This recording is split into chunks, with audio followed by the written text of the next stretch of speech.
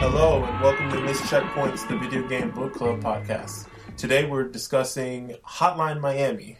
I'm your host Marcus, and joining me today as always are the homies. First off, we have Trevor. Hey, what's going on?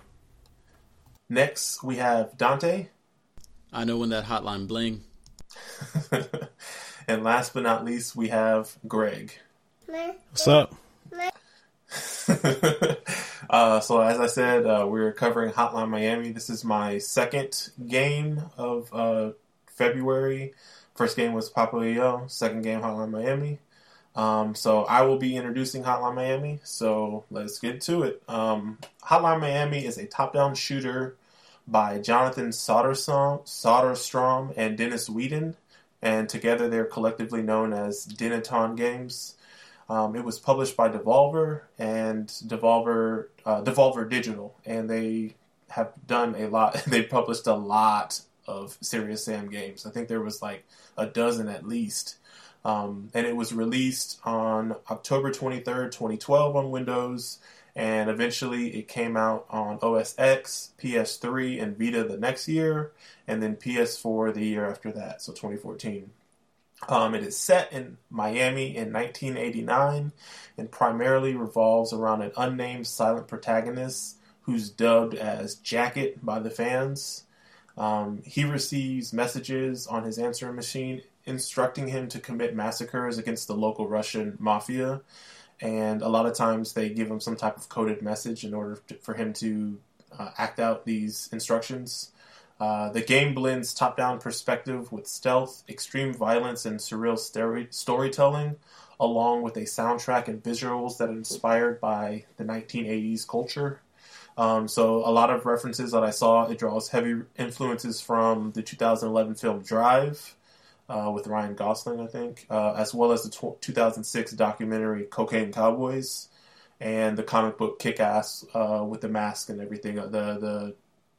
The two guys, they said they were inspired by some of the gameplay elements from the comic book / movie Kick-Ass.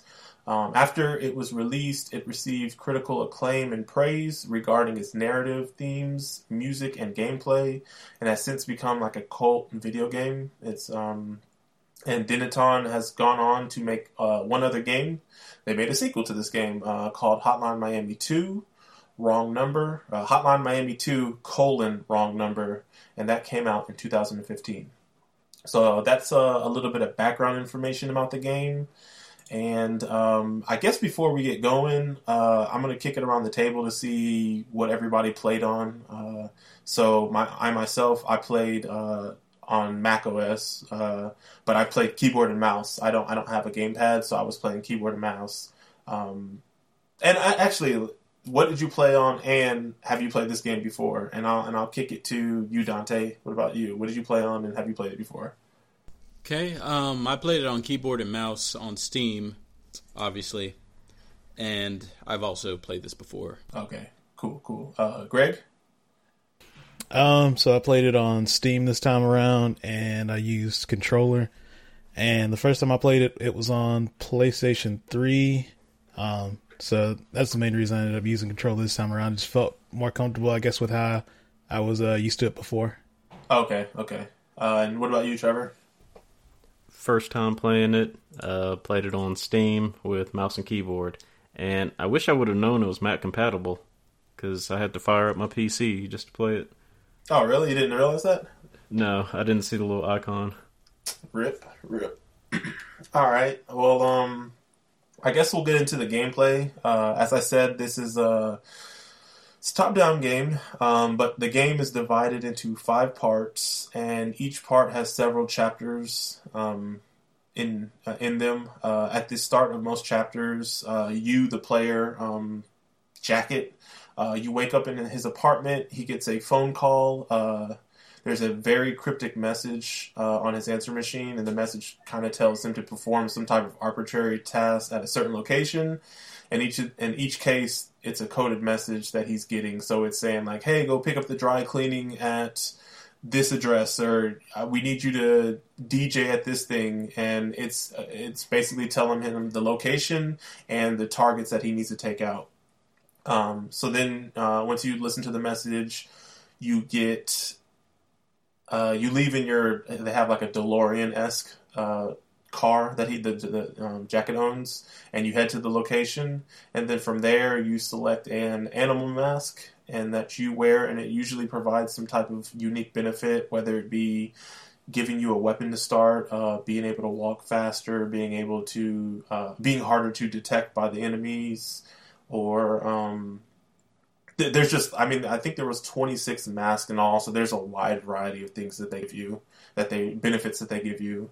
And as far as playing, each stage, you the player navigate a building, and your goal is to try to kill every enemy on every floor, and you have to kill everybody on that floor in order to proceed to the next level.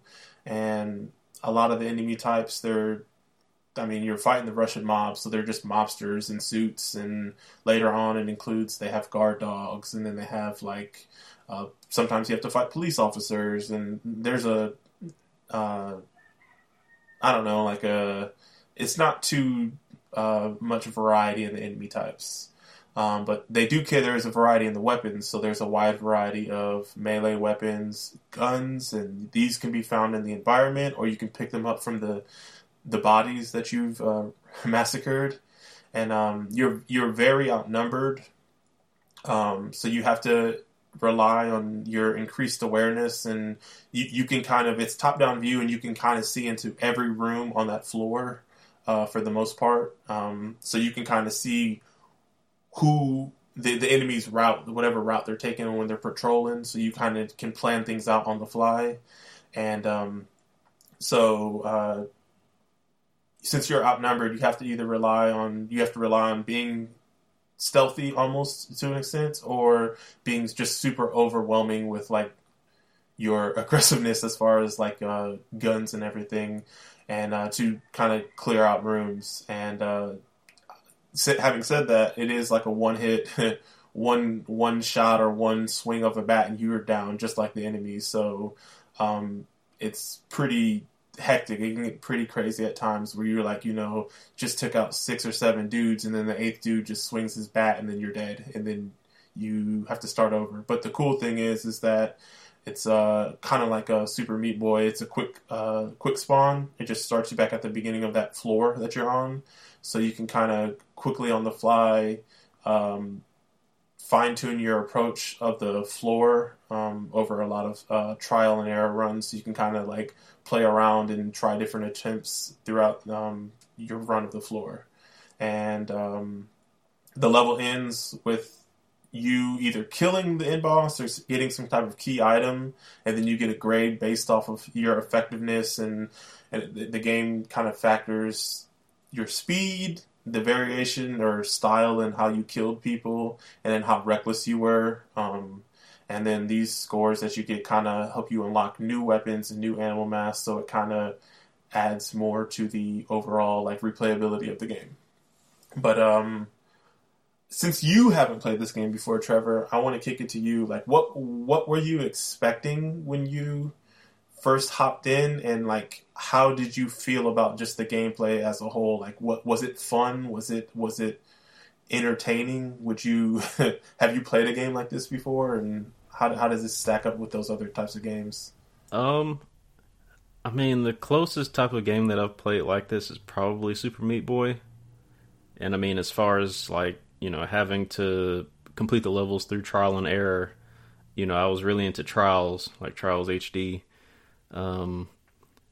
But never anything that, required you to do things on the fly like this, because the enemies, it doesn't seem like they necessarily follow a set pattern, or they do to a certain extent, but sometimes they can do random things. but I really don't know what I was expecting from this game because I looked at like some of the gameplay, and it didn't inform me that much of what I'd be doing besides just going around like I thought it was like a John Wick game or something, but Did you I feel mean like John Wick? like towards the end I did. At the beginning, just because like using the keyboard and mouse for this, I don't know, it wouldn't have been my first choice, but I'm glad I did like kind of adapt to it, because it is kind of difficult to handle to get the hang of. Gotcha. But yeah, like starting off, I thought it was really fun. The music got me into it too. So we're gonna talk about the music. We're gonna talk about the music. Like just jumping into it initially, it was fun right from the start. It wasn't one of those games where you have to play and get into the story before you get into the stride of it. Tell me if this was the same with you. So like I've played this game this is maybe my third time playing this game. But I remember the very first time I played this game, you get dropped into like a tutorial, and it's pretty quick. Like, I mean, it tells you like, okay, here's how you pick things up. Here's how you use it. Here's how you throw it. And here's how you lock on to enemies. And that was really it. Do you feel like this game was like a simple enough game to pick up and play, but there was kind of like a simple to play but hard to master almost? Or like the degree of difficulty that it kind of escalates to is, I think, is comfortable, because it starts you off simple, and then because it's like trial and error, you get a chance to learn things like on your own. So I think it didn't necessarily need a drawn out tutorial, but this is a weapon, this is a melee weapon. You can also throw it. This is a firearm. You can throw those too, and then like once you get into it, you kind of figure out how to do combos and everything else. So I think a lot of that stuff is second nature, like as far as learning it. Gotcha. Let me kick it over to Greg. So Greg, having replayed this, was there, like, I know you said you felt comfortable playing on a controller, but did you at any point try out the keyboard and mouse, and you were just kind of like, this isn't for me, let me go back to controller? Yeah, so the main reason I ended up going back to controller, I felt kind of stiff as far as movement. Like, so just using WASD on a keyboard, I don't know, it was just the way that you moved, it just didn't feel as responsive as using an analog stick. Now, obviously, using a mouse for aiming would be like a lot better, but I didn't feel like, so the only time there's ever really an issue using a pad is sometimes in scramble situations. You don't have the best aim as far as it, but it's not terrible. And the way that I played the game typically was trying to avoid scrambles as much as possible and try and like rope enemies, or like try and like, I guess, breadcrumb trail them to like wherever I want them to go, rather than, trying to, when stuff started popping off, trying to deal with it like that. But, just for me, I guess I felt like controller was a lot easier to manage. Quick question. Is it like playing on a controller, does it kind of feel like Geometry Wars then? So like you're using kind of sort of joysticks, and whatever way you're looking, that's where whatever direction your right thumb is pointing, that's the direction your character's facing? Yeah, basically like that. And then the way that you can play it is you can lock on to enemies by either clicking the right thumbstick, or I'm trying to remember, I think it's right bump, or not right bumper, it's, I forget which one of the buttons is, but you can use either one of the triggers or bumpers to lock on enemies that way as well. And left bumper, I wanted to say, was how you toss the weapon out, or toss whatever your melee weapon was.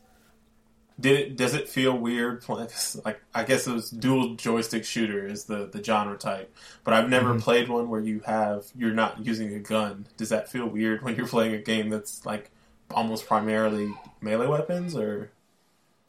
Not really. It was kind of, because like I said, the way I would do it was kind of, I would just, you just use the right thumbstick to aim in the direction of, whatever enemy that you need, and, just kind of swing at them that way. So it wasn't a huge deal, I guess. Gotcha. Dante, was this your second playthrough of Hotline Miami? It was. And how did it go for you? Because I remember me and you were playing at the same time, and you initially, I think you had just started, you were kind of complaining a little bit about some of your qualms with was it the controls, I believe, or the gameplay? So, I have a couple minor squabbles with gameplay. Like, for the most part, it's very, very good, and more or less what I remember. I don't know if it was specific to playing with keyboard and mouse, but sometimes you have to be pointing in the direction you're going to swing, which, I mean, it sounds obvious, but when you're doing the WASD and you're also trying to do like the 360 rotation of like where you're aiming with the mouse, it can kind of, I won't say it's complicated, but it can add a little bit of like, it's just something you're not thinking about all the time. I definitely know what you're talking about. It'll mess you up occasionally. And also the timing window is so tight on swings that most of the deaths, like, they feel like your fault, but then occasionally you'll run into a death. Man, I really don't think I mistimed that by a large enough extent that, you know, I should have missed. So those were my, like, qualms at the time, but it's something you adjust to, and I don't know if I got the swinging down by the end or not. Like, it's hard to substantiate what I'm trying to say.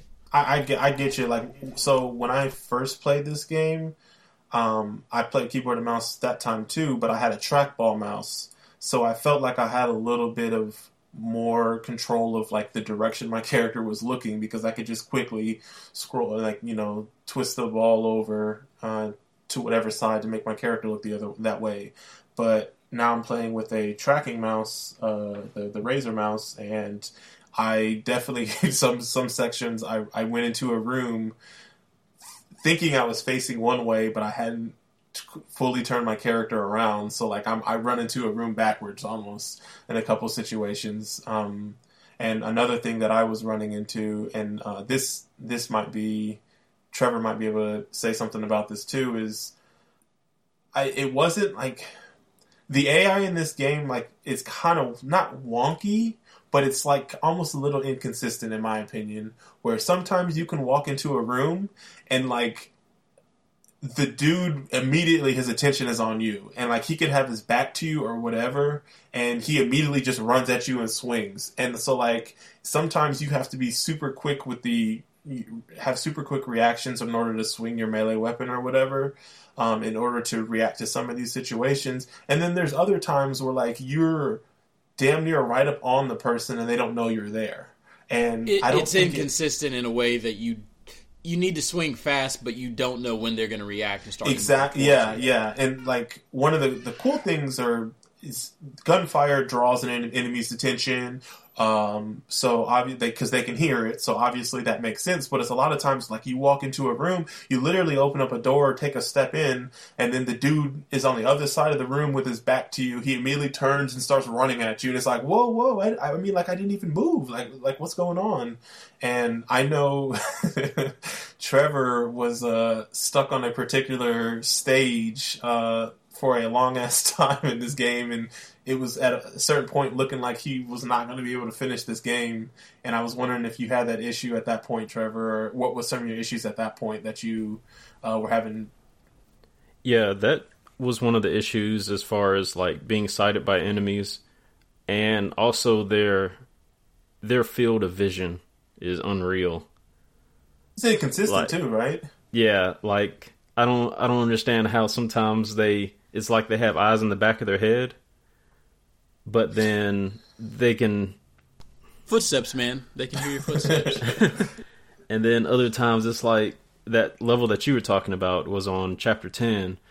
There were instances where I would be rounding a corner and they would shoot me from across the map. I wouldn't even be able to see them, and even if I had like the mask that extended my vision, I still wouldn't be able to see them, and they can just shoot me from the other side of the map. You do know that with shift you can extend how far you look, right? Yeah, that's what I was using. Yeah, It so was just that level in particular where, like, you couldn't see... If you were in one corner, you wouldn't be able to see what was going on in the other corner of that map. So, like, what Trevor is saying is, so, like, and what Dante was saying, too, is, like, you could, with the keyboard anyways, you could hold left shift, and you could kind of, your character wouldn't move, but you could kind of shift the camera and, like, extend your field of vision, and you can kind of scroll across the map. And certain stages, like when you walk into a room or on a floor, you can see about 60% of that room just where your character is. Your character is always center of the map, and so the map scrolls with your character. So you have to shift in order to look beyond that range that you're at. Well, certain open floors and in this game and some of the later ones, they're so big that you could be standing in one section of the map, scroll to try to see, and you still wouldn't be able to see the entire map. So you could be potentially running into a situation where, okay, you take out 3 enemies, but you get shot from off the screen because that enemy sees you, but you don't see them. And I know that particular level that Trevor was alluding to, it was a rough section because there was 4 floors in that building, and I think like they I think that was the chapter where they asked you to kind of put together all the things you've learned to that point to try to tackle that, because I mean there were parts where you had to run. Like, you didn't start off with a gun, but somebody with a gun is shooting at you, so you have to, like, dodge his bullets, but then take out 2 dudes with 1 melee weapon that are, you know, so it just was, that section was rough. And then, like, later on, they introduced dogs and dudes that can shoot through glass that you can't see, and it gets rough. The later parts of this game get rough. Go ahead, Trevor. And that was another thing I mentioned when you asked me about, like, since it was my first time jumping into it, since that's chapter 10 that we were talking about, that's where, like, the game's difficulty kind of crescendos. And so, like I was saying, all the things that they don't introduce in the tutorial that you should learn along the way, that's where you're really tested right there. So, honestly, just kind of... like... Oh, go ahead, Dante. Oh. Well, the only thing I was going to say about the AI, I guess, I don't know if I'm the only person that feels like this. I kind of enjoyed how inconsistent the AI was, just because I felt like it kind of adds to the frenetic pace of the game, and it's just always an uneasy feeling. You can plan for stuff as much as you want, but when shit pops off, it's just like anything could happen at that point, right? So that's the thing that I enjoyed the most. And it's also kind of, I guess it's what I like, but it's also frustrating because there's times where I will just die because I'm down to like the last 3 enemies, and I think I know their pattern and I think I've scoped it out well enough, but I just didn't account for it. And then, or maybe I opened the door and I shot too quick when I did, and I died and I have to go kill 20 enemies again.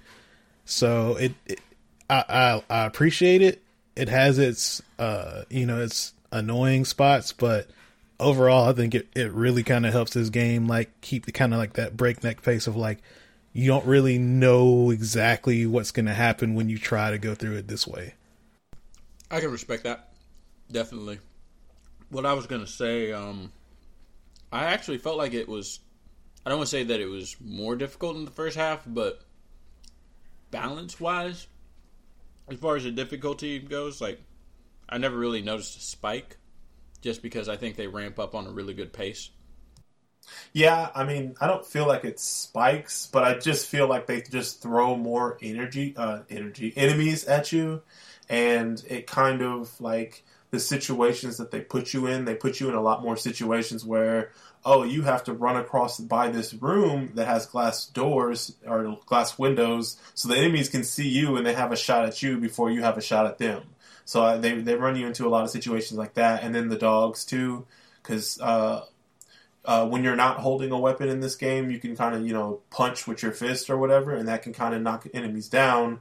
You can't do that to the dogs. You have to have a weapon to take out the dogs. So it kind of forces you to change your playstyle a little bit. And even going back to what Greg was saying, I agree with him. I like that you can run through. I think it adds the replayability where you can run through like mission 11 or chapter 11. You can run through that 100 times, and you'll get a different outcome every time because you not necessarily every time you walk into that first room, that enemy may not react to you opening the door the same way, and sometimes they may not even notice you. You can just walk up behind them and kill them. Sometimes they'll run at you right away, and then so like every single room is like that. So like every time you go into a new room, even if you've gone into that room 3 or 4 times already, like the enemy may not react to you the same way in this particular run. So I did like that, and I think it does add to the replayability because I mean I think there's like you can still do the same route 100 times and kind of get the same results, but you there's still a little bit of like quick thinking and stuff that you have to do on the fly in order to have that good run. So I do like that about it. Like that was one of the like the most rewarding parts of the game is when you plan on something and then next thing you know you shoot and then 4 people just start running at you and then it's like, oh, do I have enough ammo to just kill all these dudes right now? And trying to like figure out, well, what can I do? Do I need to run back? Do I need to try and find another weapon? And just trying to like improv the situation. Yeah, it's the best way to improv. It's like you literally go into a room, shoot a guy, then you like essentially aggro 6 dudes, and you kind of have to kite them across this floor, like backing up into rooms, throwing guns, closing the door. Like it's so fun to play this game and just like have that experience where you're like, okay, things are going like this is the plan I have, and immediately you kill the first guy, and then the plan goes to crap, and then you're like, oh crap, what can I do? What can I do? And then you constantly have to do that. Even like if you were to die, like you still get that rush. This, the second playthrough, the second run, the third run, the fourth run. So there's always like something that's going to go slightly wrong in your run, and you have to be like, okay, I got to think on the fly. So, and I don't know if anybody. Oh, go ahead. Oh, I was going to say I thought Trevor had something, but you go ahead. Oh, I don't know if anybody else had the same deal as me where like as soon as you start racking up deaths like 3 or 4 at a time, eventually you just kind of get in like effort mode and you just start trying to run through it as fast as possible just out of like frustration. Oh, you're definitely talking about Trevor right here. Go ahead, Trevor. Man, I only did that on a couple of levels. But how long did you do it for? Like 30, 40 minutes? Like honestly, there were times where like I died so that I can learn how the enemies reacted, because every now and then the door could be wide open and you could shoot a weapon, and sometimes the enemies in the next room would hear you like with the door open. Sometimes they would hear you with the door closed. Sometimes they wouldn't hear you at all with the door closed. And so it was like I said, trial and error sometimes to see how enemies would react to certain things. But it made it fun though, right? And like you didn't feel like, even though it was inconsistent, because I think we're all saying that it didn't feel like cheap to you at all, or did you feel like it was fair and it was always like you understood why you died, even if you were like, I don't like that I died that way, but you understood? I thought it was a fair challenge because it made it so that it's one of those games where, or so it's not one of those games where you can kind of complete a level on a technicality. Like, oh, he didn't see me, so I can go on ahead and just walk through the door and go to the next level. Whereas this game, They force you to kill everybody. Yeah, it keeps you on your toes. I gotcha. And I guess since we're talking about, the game and the gameplay, I think we probably should circle back a little bit and talk about the combat and just namely the weapons and the masks. So, as I said earlier, there's a huge variety of weapons. I don't even have a number count, but I think there's easily like at least 30 melee and throwing weapons, and then there's like a dozen guns or so. So there's a wide variety of tools of destruction in this game. And did you guys have any ones that? And in addition to that too, like things are as you're playing on and getting grades and stuff, you're unlocking weapons as well.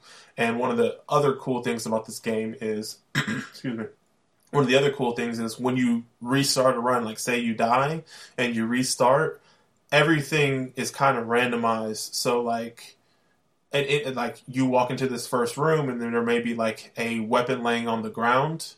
That weapon will always be there, but it is kind of random what it will be. Like normally if it's a melee weapon or a throwing weapon, it's going to be one of those, but it may not always be that same weapon. So it might, your first run might be a bat, second run it might be a crowbar, third run it might be a pool stick, fourth run it might be a ninja star. Like it's the game is constantly giving you new tools to mess around with, and I did like that because I know a lot of the games that we've been playing, once we get the weapons that we like and that we feel comfortable using, we kind of stick with those weapons throughout our entire time with the game.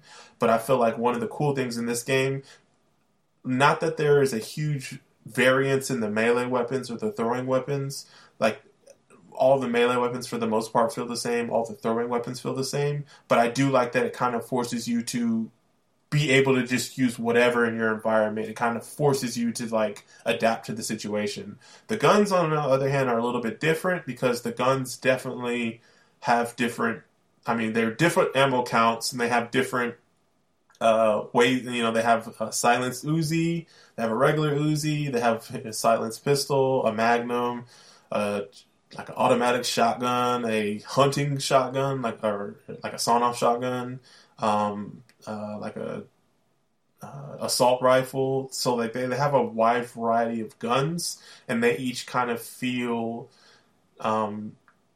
different in their own unique way. Where it's like, okay, I got 2 shots with this, so like if I aggro like 4 or 5 people, I only can maybe take out 4 at most, and I kind of have to like quickly look for something else. So how did you guys feel about the weapons in this game, and did you have any favorite weapons or things that you preferred over something else, or things that you didn't like?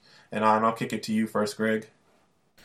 As far as melee weapons, they all generally seem about the same. The only melee weapon that I think I think he's having all right, so hold on. Y'all go ahead. Okay. We'll cut this out. I hear the screaming kid in the background, so go ahead and be a dad for a little bit. We'll talk about murder without you. All right. Go ahead, Trevor. Yeah, that sounded like a melee weapon right there. I liked the knives and katanas. Like, they just felt really good.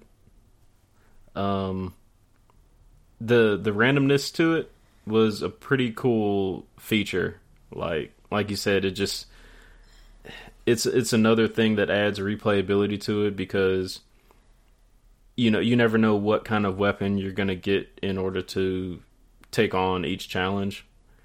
I don't think I unlocked that many weapons though. I don't know if it was just my score, but it seemed like I was unlocking masks faster than I was unlocking weapons. And I would try to use different weapons whenever I would find them. But for me, there weren't like that many weapons to choose from. So I always went with like either a knife or the katana or a machete. And then when it came to like the guns, I would always go for that 6-round shotgun. Man, yeah. Like, it seemed like they gave you those a lot more like towards the end of the game. Yeah, I think they probably did. I guess they're probably like the technical or tactical shotgun. So the type of enemy drops them. So I guess that's why. Yeah. Greg, you back? Yeah. All right, so weapons. Yeah, I guess what I was saying about the melee weapons. Typically, I think the only thing I stuck to was there's a mask that gives you you start out with the knife. So I ended up using that, the knife, for a good chunk of the game. Outside of that, I didn't really have a preference, except for at the end of the game, you get the throwing knife, which is like the best, like probably the best melee weapon for me. But outside of that, as far as weapons, I think I think I ended up using the shotgun a lot. The one with 6 shots, and assault rifle. I hear that screaming kid in the background. Dante, what about you, weapon wise? Weapon wise, like you said, there's not that much variance. They might as well be skins for the most part as far as melee goes. I did like the butcher knife that you get towards the end. That was pretty good.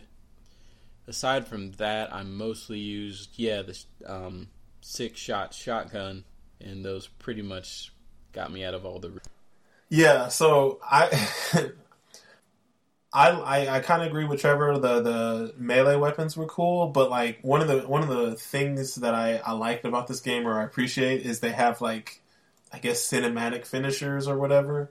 So you have a little bit of you can down an enemy or whatever, and then you can kind of depending on the weapon you have, you can slam their head into the ground to kill them, or curb stomp them, or use your weapon. And some of the blades and stuff were so cool because are brutal / useful, because you could quickly just cut somebody and not just keep it moving. They're down, they're dead. Whereas some of the other weapons, like, you would knock them down, but then they would still be crawling, or not necessarily knocked down but not out or whatever. So I liked the katana, like he said. I like the butcher knife, like Dante said. I like the regular knife, like that mask that the one of the masks starts off with a knife, and I like using that as well.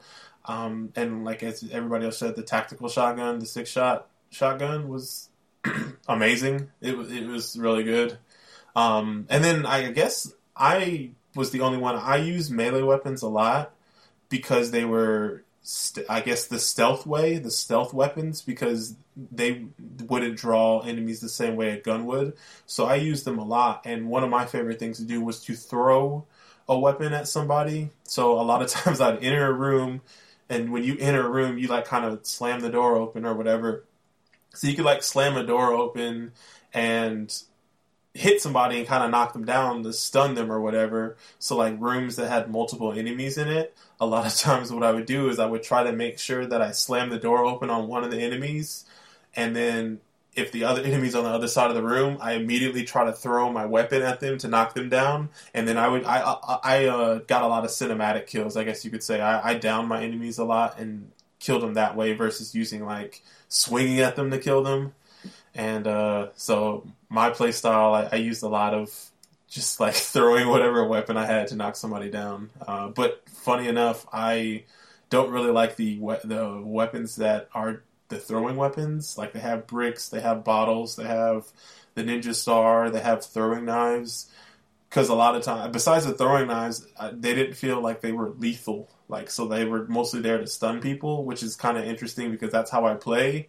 But I kind of swayed away from those because I didn't like them as much, because they weren't as dual purpose. If somebody was up close to me, I could swing my bat, but if they were far away, I could throw it. Versus if I have a throwing weapon, it seems if they're up close to me, it's not as effective. So, yeah. And I guess I'm a little bit lost, actually. Go ahead. These throwing weapons, could you also use them as melee? I don't remember any aside from the knife that you get with the second character. So the throwing weapons and I don't know if they're all, I think they might be unlockables besides the brick, but they're, you pick them up and your character kind of holds them kind of like a football almost, in that, he has it held up arm cocked back. Yeah, basically. And there's no melee attack with them. It's strictly throwing. So like I said, some of the weapons that was a brick, there was a bottle, there was the ninja star, and I think later, and I think all these are unlockables besides the brick, but there was also a dart. You could throw a metal tip dart as well.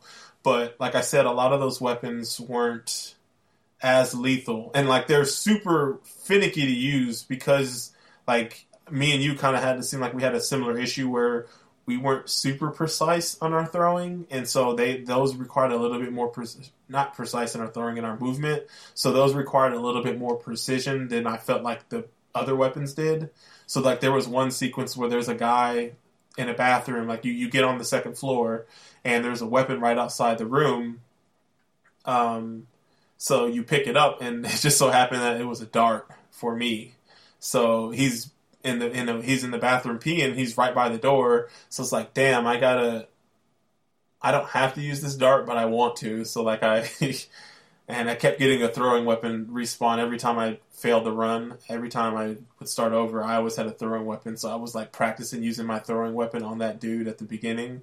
And I don't know. I just don't like them compared to everything else. What's up? So, are they limited number, or do you have unlimited bricks or whatever? They're limited numbers. So, like, kind of like when you walk into a room and you can see a bat, or when you kill somebody and there's one of whatever type of thing. So it's not the same as later on in the game what you're talking about. So you pick it up and you only have one. And a lot of times too, well, not a lot of times, with certain weapons, when you kill somebody with a throwing knife, it's done. Like, you can't pick it up anymore, where like some of the other weapons, when you throw them, like the melee weapons and stuff, or even the gun, you can hold a gun that has no ammo and you can just throw it. You can hold a bat and you can just throw it. But these throwing weapons, as soon as you kill somebody with them, they are gone. At least the two that I'm thinking of, the dart and the throwing knife. I didn't use a brick in this playthrough, but I'm pretty sure those are the same as well. And if that's all we got for unlockable weapons, let's talk about the mask, because I think this is the most underrated part of this game, because I feel like this is super huge in adding the replayability in this game, because like I said, there's 26 animal masks that you get, and each of them has their own unique ability or benefit that you get for using it. And some of them are super arbitrary, some of them are super useful. So I'm not going to go over all the masks, because I think I was the only one. I made it my mission, and this is like my third playthrough of this game, so I made it my mission to try to unlock all the masks, because some of them you have to unlock a very specific way. Some you get for just beating a level, and some you have to do like, oh, you have to find this mask, or you have to complete this specific task or whatever. So there's melee, there's weapons that make melee weapons, or thrown weapons, excuse me, they make them lethal. So as soon as you throw a weapon and it hits somebody, they die. There's a mask that makes it so your fists are lethal, so you can walk around unarmed, and when you punch somebody, their heads explode. And I think the developers said that was the unintentionally strongest mask in the game, or something like that. There's a mask that increases your movement speed. There's a mask that lets it so you can take more bullet damage. So I think it's like you can take one extra bullet, or you can take two extra bullets. There's a mask that makes your vision further, so you can look further across a floor. There's a mask that there's a mask that reverses your controls, which is crazy. I used that mask once. I was like, why would anybody use this? There's a mask that makes the screen kind of go to like almost like a sepia tone. It kind of it puts you in like a spotlight. It kind of darkens everything else out, and that spotlight is kind of has like a super heavy red filter put over it. And so it makes it more difficult to see enemies and things. So it's also one of those ones that makes gameplay more difficult.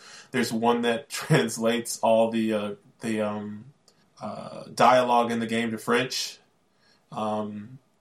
There's one that makes doors lethal. So if you hit somebody with a door, they automatically die. There's one that starts you with a silenced Uzi. There's one that starts you with the knife. There's one that starts you with the drill. So there's just tons of different stuff in this game. Since you're the new person, Trevor, you haven't played this game before, how did you feel about the mask, and were there any that they kind of stood out to you? To me, this is almost like the Vigors. Like, this is like the equivalent of that, where it's like, these are like my go-to masks. I like having these abilities over everything else, so I'm going to kind of stick with these. I stuck with Reverend Bishop Magic Don Juan mask. Oh, the horse. Yeah. Man, those lethal doors were clutch. Like, on every level. Because I don't know what it was, but there was just something about the door physics. Like, I hated it, but sometimes it worked to your advantage. And so, like, whenever there were two enemies patrolling a room, you could open the door and knock the first enemy out, and if you had the Lethal Doors mask on, it would kill that first enemy. And then the enemy that was patrolling behind them, they would actually close the door back, and you could just push it open again and hit them a second time. Game in the system. And I was just reading about that mask too. Apparently, it increases your score if you do a like if somebody is down but they're not dead and they're against a wall. If you do an execution on them, it actually increases your score for doing a wall execution. Oh, okay. I didn't know that. Yeah, I just now read that, so there's no telling what some of the other masks do. Like, there were Extra. Yeah, there were some, like the one that lets you take one bullet. I didn't even try that one because the times that I died, I was taking a lot more than just one bullet. So, I don't know if that would have helped me at all, but I kind of stuck to that one. Certain levels, I would get the mask that lets you start off with the knife. There was the wolf one. Yeah, there was one part in the game. I think I used it after I got it up until level 10 or chapter 10, where it doesn't make dogs attack you. Oh yeah, the dog mask. Yeah, I used that one, but then I don't know. I guess because I started getting better at the game. Like, dogs they weren't as much of a challenge to me as they were like before I got that mask. So I ended up ditching that mask. Didn't need it anymore. Your playthrough mimicked my first playthrough because I think I had the same thought process. I used all those masks as well. It was like, oh, I get to start off with a weapon. That's cool. And it's like, oh, Lethal Doors. And I was like, yo, this is the mask. Then like I had an issue with the dogs. So then when I got that mask that dogs wouldn't, be alerted by my presence, and I was like, yo, this is the one. And I kind of went between that, like, because not every level has dogs. So sometimes you're almost putting yourself at a disadvantage or by not choosing a mask that you can actually use. So I think overall, my first playthrough, I kind of stuck with the horse mask, the Lethal Doors, because that was the one that was like universally like good no matter what level.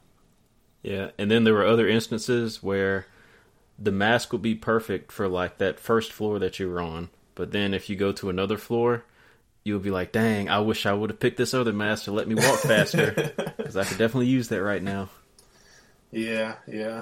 Dante, what about you? How do you feel about the mask in this game? I mean, once you get Don Juan, there's kind of not a huge one. I mean, there are other masks that certainly, but the Lethal Door thing. Really? That's like the universal, like that's the Miss Checkpoint sponsored mask? I feel Greg. like that's that game sponsored mask. No, I don't think so, dude. I don't know. Are you back, Greg? Are you still doing daddy stuff? Yeah. Okay. So I'm gonna break the trend here. I didn't use Don Juan at all. Thank you. So the ones I stuck with for the most part was you get Tony, I think, the first mission, and I use that for a chunk of the game because I kind of just like bum rushing people. So I would just run up on people. That's the one that gives you the unarmed one-hit kills. So I would just kind of run through some rooms just like punching people and just like trying to go through as many rooms as I could like that until I found a weapon that I wanted to use. Then I think you unlock Dennis a little bit later, which is the wolf, and that's the one that lets you start with a knife. So I use that for a chunk of the game later on. And then once you get Peter, the unicorn, I think you get him like towards the last few missions.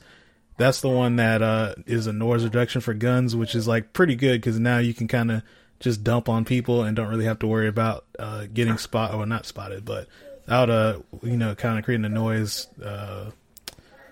distraction, I guess. Yeah, I gotcha. So I was gonna say I used the horse my first playthrough, like before we did the show or whatever, like when I first played this game. But this playthrough, I was like, I want to use some of the other masks or whatever. So I had use the chameleon mask. That one you get for beating the game, and it makes you harder to be detected. So I was using that one a lot in the early goings of the game, and then I kind of dabbled with some of the other masks to kind of see what they did. So I did use the unicorn one, like Greg was talking about the reduced gunshots. But once I, got in the flow of things and was playing, and I knew my play style, I decided, hey, I want to try to unlock all the masks. So I unlocked the Cobra mask, which the snake, and it kills enemies when you throw a weapon at them, and that was like catered to my play style. So anytime I threw a weapon at somebody and it hit them, they died. So I was like, yeah, that's the one. And then so I ran with that mask, and that was basically the one I used the rest of the game. But after I beat the game and I unlocked all the masks and everything, there's an achievement to mess around or to finish a level with every single mask. So I kind of use that as an opportunity to like just play some levels with some of the other masks. And afterwards, like I think it was there's two masks that make you move fast. There's a rabbit mask that makes you move fast, and then there's a panther one that makes you move even faster. And I use those masks, and it trivialized some of the sequences that I was having issues with in some of the other levels, where it was like, oh, I could literally run across this room and kill these 3 guys before they even react to me, and I was like, that is so cool. I kind of like was like, man, like I wish I would have played this game with the panther mask, because that would have been super sick to run through with that. Trevor, you got something you wanted to add? Yeah, I was looking at some of these masks just to see if they had any other added benefits to using them, and some of them actually are like Easter eggs for Payday, or in Payday. Oh, really? Yeah. That's cool. I knew Payday had some DLC, Hotline Miami themed DLC, so yeah. But yeah, the masks, I think the masks are super cool. They to me add a lot of variability in runs and everything too. So like we all have our own unique play style, and we kind of choose masks based off how we like to play. So it was they're really cool, and I wish there was an easier way for some of the masks to be. I mean, they're super easy to earn, but I don't know. Like I kind of wish they made it a little easier for people to collect them all, because I feel like a lot of people won't have either played this game to mess with it, or they won't have played this game. You have to at least play through the game twice to get everything. At least, I guess. Because I pretty much unlocked a new mask for every level I completed. At least it seemed like it. Actually, you're right. I was still missing mask by the end of the second playthrough. Yeah, you're right, because there's definitely a mask for well, technically you could get everything in a single playthrough, but there's a mask that you get for beating the game with the normal ending, then there's a mask for beating the game with the secret ending. So if you knew the secret ending from the jump, if you were one of those people that could find it in your first playthrough, you could technically unlock all the masks in your first playthrough, but you would also have to find the masks too, because there are some masks that are a specific way you have to find them too. So I guess the only thing, I think we saved the best, well, in my opinion, we saved the best for last. Can we talk about this music though? Can we talk about this music? So Hotline Miami, like I think this is why this game, in my opinion, like the art style and the visuals aside, like I think this was the reason why this game became such a cult status game, because it was like, not only do you have like a cool visual aesthetic, but the music has to sell it. And I think the music in this game is amazing. And I will say, this is probably my favorite video game soundtrack in a video game. And the coolest thing about it is I believe it's all like licensed, or like these are actual, like the soundtrack are actual musicians and people that made music. So I think it's like a licensed soundtrack. I think maybe some of the music was made for this game, but I don't think it was like, I think people like, it's just a licensed soundtrack. Do you know if I'm right about that, Dante? Everybody has names next to them in the OST that I'm looking at. These are all like professional recording artists or whatever. So I don't think, as far as I know, I don't think anything was made for this game. But I'm probably am wrong about that because some of the titles are. I mean, there's a title of a song and it's called Miami 2. So maybe I'm thinking the music's original to the game. I just I think who they got were really good people. Okay, yeah. And the coolest thing about it is like it's when you first get into the game, when the game loads up, you're at the title screen. Like the music is amazing. You go into the tutorial mode, the music is like setting a mood. You go into the first story beat, the music sets a mood. You start the first like. Literally, like, you hear, like, 4 or 5 different tracks before you really play the game. And I feel like they do such a good job of creating that feel of the 1980s in Miami or whatever, but then also just, like, getting you ready to, like... Trevor, how did you feel when you first played, like, when you got into the game for the first time? Because I remember you just, like, sitting at the... Didn't you say you sat at the title screen? Yeah. Like, I put it in the game because I didn't plan on playing it that night. Like, I just wanted to make sure it was working and everything. But I started it up, and as soon as I heard that music, I was like, hold on. and then, like, just playing through the levels and hearing the music change, I immediately thought, like, this soundtrack is going to be dope. Because there aren't a lot of video games where, like... There are some where I'll play them and be like, man, this soundtrack is really good. But then there are very few games where I'm just like, I need to get this OST in my iTunes right now. And that's pretty much where this game was. Like, I could just sit and listen to this soundtrack. And then the coolest thing, for me anyways, of all the games we've played, the music is so paramount to this game. Like, unlike... We've played so many games where like the music is good, but it doesn't really like you don't really hear it or anything. Where it's like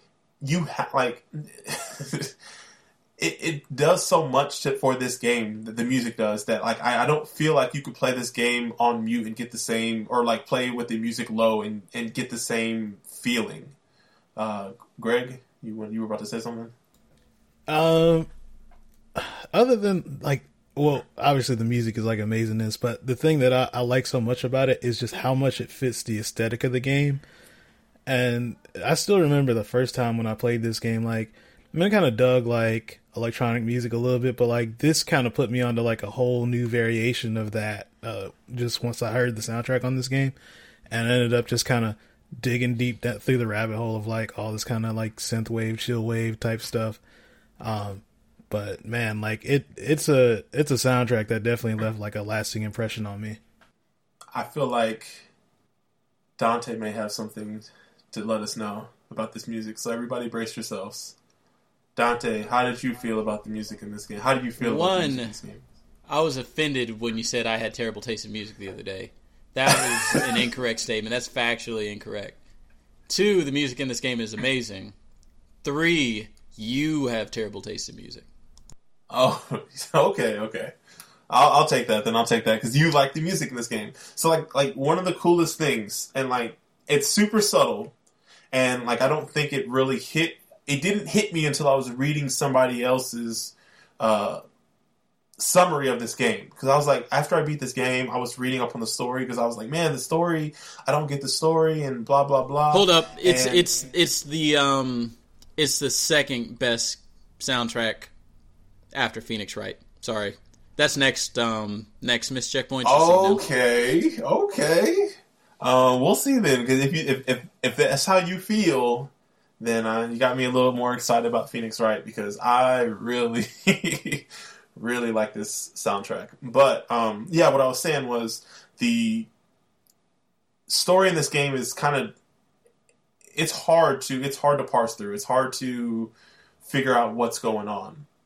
But one of the coolest recounts I saw is somebody was like, yeah, you're rampaging an entire building. You're killing everybody in sight. And you have this super bombastic, like music just pulsating in your ear. And the moment you kill everybody, the music just stops. And then it's almost like you got out of your trance and you're like you're waking up and you're like looking around and it's just dead bodies. And then you have to run through that building in silence. And like you have to go back to your car, and it's such like a surreal moment, and like the game has a lot of like surreal moments in it. And it was just like when I saw somebody read that or like type that out and I read it, I was like, I never thought about it like that, but that is like the perfect way to describe how this game is, where it's like you're just in a trance the entire time you're playing, and as soon as everybody's dead, it's like it's stopped, and now you're back to reality, and it's like, oh my god, what have I done? Greg? Do you notice, and I guess I feel like all the songs in this game are like sequenced this way, but they all have a build up to them where like you start out and it's kind of like, kind of just, building up a little bit. And I feel like it goes in cue with like how each, I guess chapter is kind of designed. So it's like at first it's a little low, then it builds up, then you've kind of got like a break point for a little bit, then it'll loop back into the same stuff. But like, I feel like the way that the drops come in or whatever, it goes like almost perfectly a lot of time with the action that's happening in the chapters. 100%. And then even not even the coolest thing, but a cool thing too is like we're saying you're doing multiple runs in order to beat a level. The music doesn't stop when you die, so the music keeps playing and keeps playing. So you're never like rehearing the first 15 seconds of a song. Like if you get stuck and you're dying on that first room, like 10, 11 times in a row, like the music keeps going, so you're never like taken out of it either. It fully puts you in that trance-like state. And even like the ambient, like after you beat a level, you return back to your car, you get the title, or not the title screen, the grading screen, and you get your grade. There's music that's played there, and it's like almost like a celebratory, like chill type of music. And then you immediately go into like quote unquote the city or whatever, and you go to some store, and then that's where they play the sound. I don't even know how to describe it. It's almost like a song that is like that's just strolling around in town. Say what? The screech that it does, just this, it's very chill, and it's got this kind of like, I don't know what instrument it is, but it just has this screech to it. But then I'm saying when you're in that town, it goes to that song, that song that Trevor really likes with the street noise and all that, and that just sounds like a bustling, like busy, like it's just like it puts you in like being into a city atmosphere. Is that a good way to describe it, Trevor? Yeah, it's definitely. Man, and I was just thinking about one of the things you said that I didn't even notice. Like, even when you restart the game, it doesn't, like, restart the music or anything or stop or pause the music at all. It just, like, continuously plays. And, man, the soundtrack's just so good. Yeah, like, I have nothing else to say. Like, I could listen to this soundtrack without playing the game. But like, I honestly, I feel like it does so much for the game, and I couldn't imagine playing this game without this soundtrack. Yeah. It's like the perfect marriage of the two. And it gives like certain areas like their own kind of themes, because every time you go into like one of the shops, like it plays a certain music. Every time you're at your apartment, it plays a certain type of music. Boss battles, different events, it's like it's playing theme music throughout the game. Yeah, it's awesome. Like even like the levels when you go, to like clubs, they play like clubby music, and then they're like it's all electronic music, but it all has its own unique feel. So it's not too samey, because I think that's like Greg might be able to attest to this, because like I know a lot of people that don't like electronic music. They kind of say it all sounds the same after a while, and to me, at least, and I'm a fan of electronic music, but to me, nothing in this game sounds the same. And even, like, some of the songs, they kind of get, like, if you listen to the OST, like, oh, this is an 8-minute song, and it's kind of like the same kind of instrumentation or, like, repetitiveness throughout the entire song. But then there's some songs that, like, it builds up for 50 seconds, then the next 45 seconds are this, then and it's like it's so cool how they were able to use like different types of electronic music. It all sounds like it fits like this aesthetic and this visuals, but it also like it just like it's good murder music. I don't.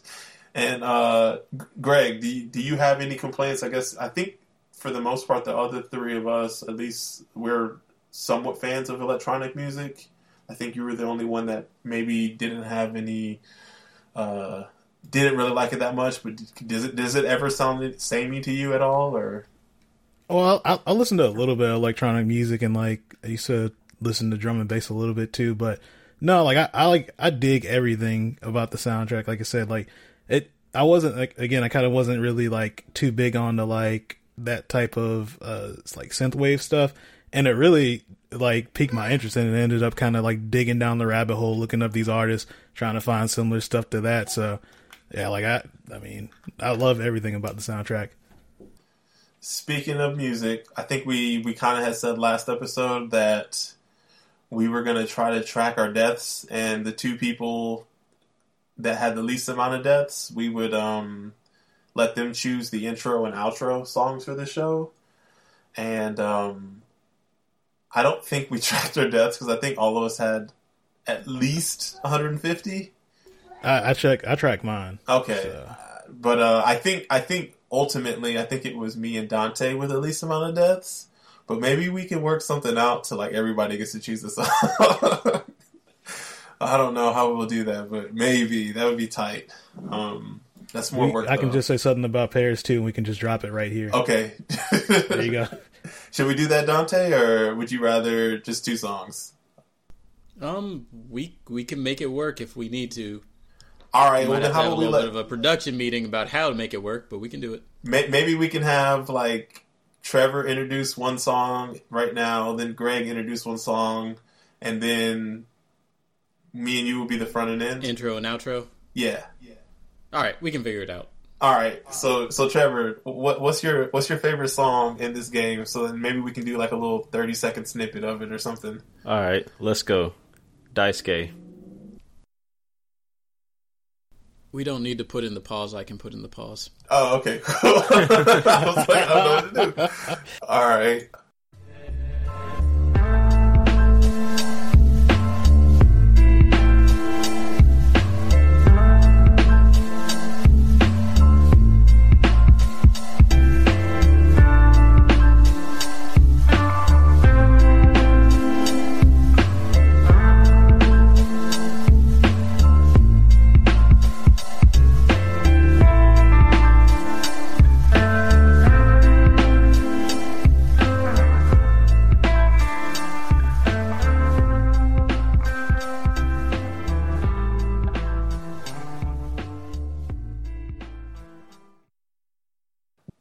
So that was Trevor's favorite song, and I'm gonna let Greg bring in his favorite song.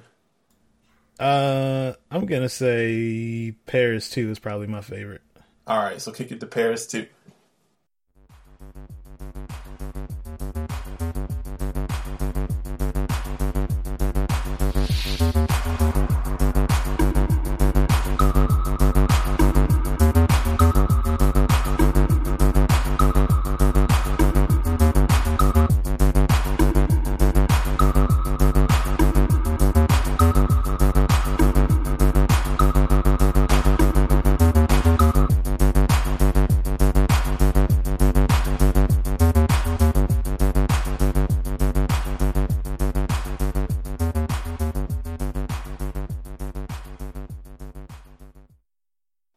All right, cool.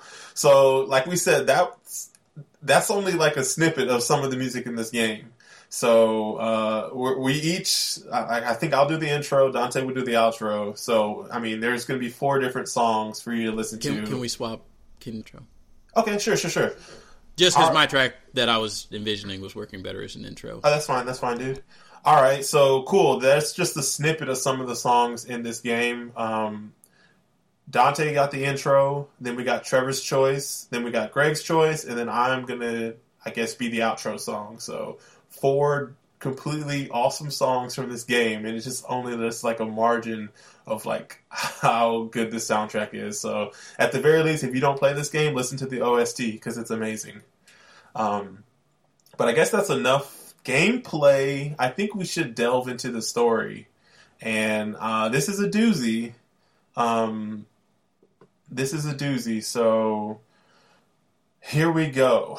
There's 5 parts to this game. So the game opens up with the tutorial, and I think I kind of touched on it before. Tutorial was pretty good. I mean, there was like 4 different things it taught you, and that was really it. The game is fairly straightforward as far as what you need to be able to do. But as soon as you finish the tutorial, you appear in a mysterious apartment, and there are 3 masked figures. And these masked figures are a horse. He's wearing a horse mask. There's a figure wearing a rooster mask, and there's a figure wearing an owl mask. And they each kind of treat you differently. So, like the horse is super sympathetic to you. The rooster is kind of in the middle, and then the owl is just super mad at you. But they kind of just are super mysterious figures, and they seem to know more about you than they're letting on. But they just kind of just say that they want you to remember the first time they met, because they've met you before and you don't remember. And then they say, remember back to April 3rd. So then the game opens up, and it's April 3rd, and you wake up and you have a phone call. And it's basically telling you, I don't remember exactly what it says, but it's basically giving you those coded instructions about the location and everything. Then you go outside your apartment, and there's a package there, and it has a note and a rooster mask. And then so you walk out to your car, and your mission, you go to the address, and your mission is to kill all these Russian mobsters, get a suitcase, and drop it off in a dumpster. And so you complete that mission, then you get back in your car, go to the dumpster, you dump it off, and then you're in this, like, alleyway, and this hobo comes up, and he, like, you don't want to get spotted, so you end up having to kill him. And it's kind of interesting at this point, because you end up having to kill the hobo, and immediately after you kill him, you throw up, because you're, like, so sickened by your actions, like, your character throws up. And it kind of shows how, like, green beyond the ears he is about this whole ordeal. But obviously, as the game goes on, he becomes more... The game goes places as he continues on. So this is, like, the really only time where it kind of shows his greenness, I guess you could say. But then this first part, it really... you hit up some other cool... locations. There's a mobster occupied apartment, there's a drug operation, and then there's a mansion that's owned by a movie producer, and he has this this woman. She's laying on a bed, and has a bunch of like syringes and stuff beside her, so she's very like addicted to drugs, and she's kind of locked up in his room. And I think that's chapter 4. And that's where you have that boss fight against the movie producer, who's this big, bulky dude that takes like a lot of damage. Like you have to kill him with a gun, and I guess that's like the very first quote unquote boss battle of the game. How did you feel about this first section, and specifically the boss battle? And I'll start with you, Trevor. So this one, I guess, because it was a different enemy type. It's the first time you encounter a different enemy type. It was one of the parts where I just had to keep on restarting for trial and error. And this is the one where the enemy goes down with, like, the shotgun. Yeah, you have to, like, you'll shoot him and he'll, like, kind of fall back, then stand back up. Right.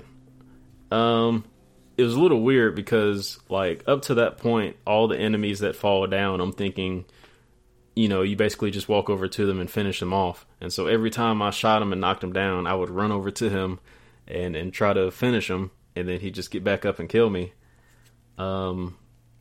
But then, it was also a chance for me to learn how to aim better, because I realized before this level I wasn't aiming at all. I was just kind of pointing my character in the right direction and then shooting. But for this boss, like, I think the weapon I was using, you only had 2 shots. So if you missed that second shot, he would basically get you, because you can't throw your weapon at him or anything. It just kind of either bounces off or goes through him. And he's pretty quick too. Yeah, he's very quick and he's very powerful. I don't even know if he's takes damage from melee weapons.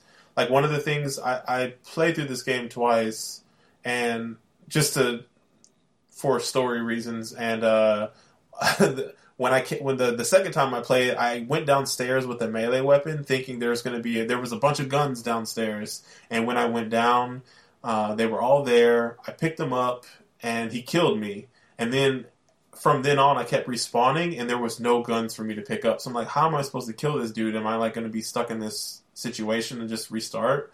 But I found out that you can melee him once, and there's always guaranteed to be a shotgun in his bedroom.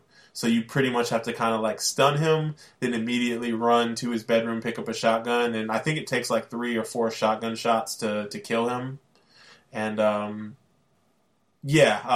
wait, pause. Go ahead. You can melee this guy, or you can get with one your hit bare on fist? him. No, with a weapon. Melee weapon. I was trying with the...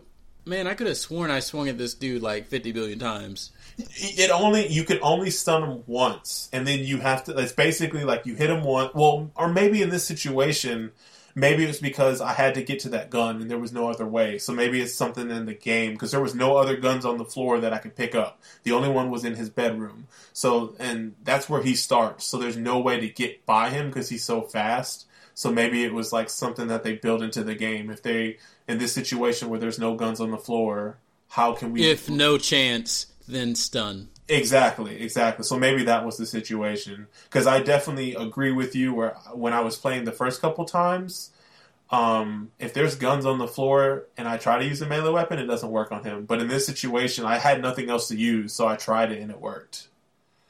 Do you have anything you want to add about the boss? Dante? I'm sorry, I didn't. Oh, my bad. Yeah, this is one of the instances that kind of stood out to me as far as like kind of where the game had a couple issues, especially with the boss encounters where they don't...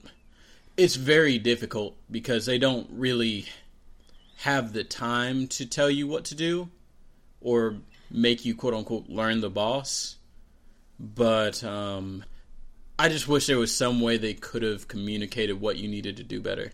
Because there's a lot of guns you can hit him with, but truth be told, the only gun you're really going to have any effective like damage to that guy, or that does effective damage to that guy, is the shotgun.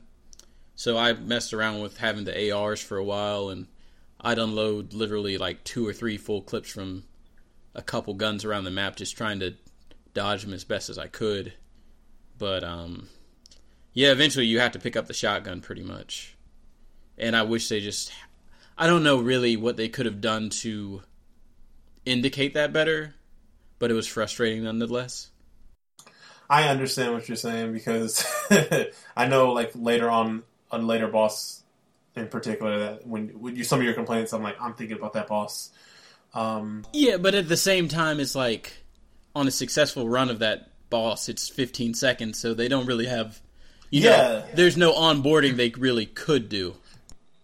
Yeah, it's almost kind of like your complaint with the last game we played, where it's like, this puzzle is so simple that I shouldn't need to use this hint box, and it's almost the same thing with the bosses in this game, where it's like, if I do it correctly, it should only take 15 seconds, so there shouldn't be hints for it. It should just be kind of trial and error just till you learn, and I think that's what they opted to do. To the defense of this game... The other game you had time to think about it at least. This one, it's like do or die. You never really, get a second to like really sit back and assess. Like, oh well, you can say this isn't effective, but at the same time, it's like maybe I just need to shoot him more. That's true. That's true. But yeah, so that's the first part of this game, and I should point out too, between each chapter, like I said, there's 4 chapters in this first part. Between each chapter, after you finish, you go to a shop, and this is where you hear that music that Trevor played, and you see this bearded vendor, and he doesn't have a name, so the fans have dubbed him Beard. But he always gives you something on the house, some free food or drinks or videotapes, and he kind of seems like he's in the know of what you're doing. He doesn't say, like, good job on that killing or whatever, but he just, basically, he's a sympathetic ear for you. He kind of shows, like, an interest in your well-being, and he seems aware of what's going on, but he doesn't, like, out and about it. And then another thing, I think this is, you will have to correct me if I'm wrong, Trevor, but the newspaper clippings, because I think that you only get that in your first playthrough, because I did not see a single newspaper clipping at all through my playthrough. So do you get these newspaper clippings after each mission? Like, I know Greg mentioned it. It may have been before we started recording, but, like, he didn't see any clippings. I didn't see any either. So they may not have necessarily been, like, obvious that you could pick them up, because I just saw, like, the way his apartment was, like, at a certain point, his apartment is like really in shambles, and I just thought it was trash. No. What I mean is, like, I think it was something that you see after the grades are either after you get your grade. It's like a still, like a newspaper clipping there, or it's right after you see the dude at the shop. You get like a screenshot, and it's like a newspaper clipping, and I believe it's supposed to, like, the local news reporting on the massacre that you just did, and kind of saying it like local, or, masked man kills 14 at a movie director's house or something like that, I don't remember seeing that at all. Okay. Because, like, I remember that my first playthrough, and I was reading about it after, and I was like, I don't remember this at all, but they only, I guess, show it in your first playthrough. So I don't think that me, Dante, or Greg would have got it. I thought maybe you would have, but if you don't remember seeing it, then maybe it's not as big of a deal as I thought it was. Because, so in part 2, this is going to be the next 4 or 5 chapters. So the beginning of part 2, and I don't know if I mentioned this too. So that girl, the drug-addled girl, at the movie director's place, you take her and you rescue her. You put her in your car and you take her back to your apartment. And so she's at your apartment right now.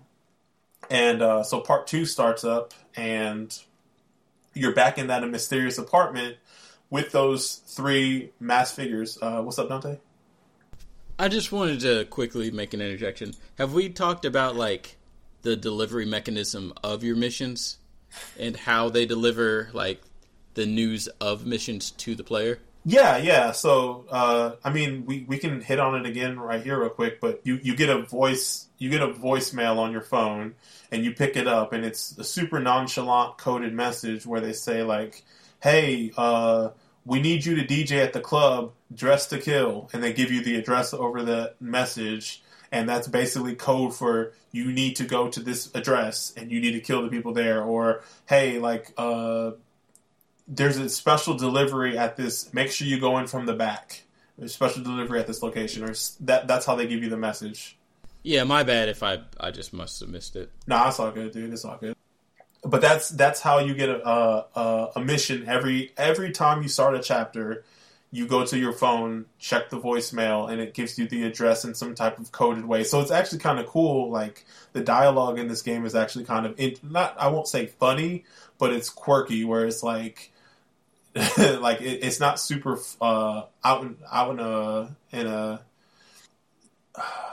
it's not out there about, like, oh, we need you to kill, like, all these Russian dudes or whatever. But it's kind of quirky and just kind of tongue in cheek some of the lines in this game.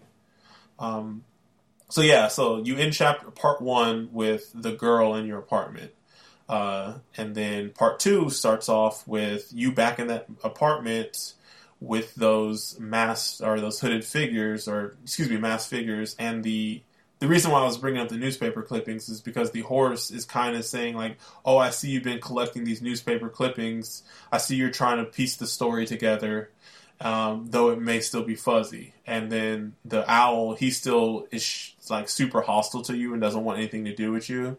And then the rooster is still interested in you getting to remember who he is. So before he leaves you with 4 questions, and they are: do you like hurting other people? Who is leaving messages on your answering machine? Where are you right now? And why are we having this conversation? And the game this part of the game continues on. You have 2 hits on Russian mafia-owned homes. There's a hotel that receives special guests that are protected by the mafia. There's an apartment complex. And then the last call, as soon as you finish that apartment complex, you get a call, and it has you wanting to deal with a prank caller at the telephone company called Phone Hom. And there, your character confronts a mysterious guy in with wearing a biker helmet.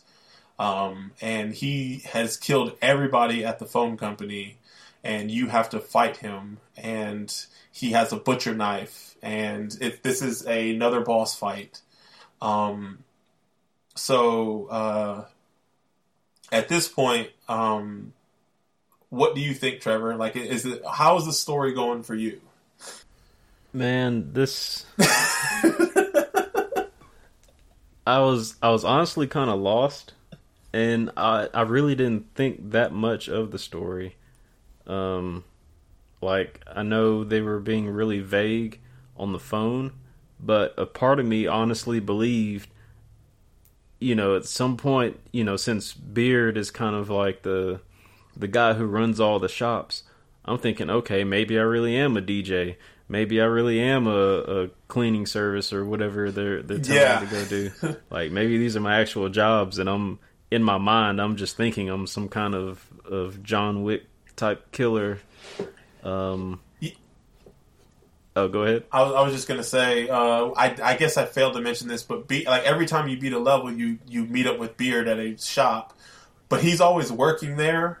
And it's always a different shop. So, like, you go to a grocery store, he's working there. You go to a gas station, he's working there. You go to a pizza place, he's working there. You go to a VHS rental place, he's working there. You go to a bar, he's working there. So, no matter where you go, he's working, and he gives you something free. So, it's like a super, like... There's always a lighthouse. There's always a lighthouse. There's always a girl. Yeah. Yeah. Greg, you got something you want to add?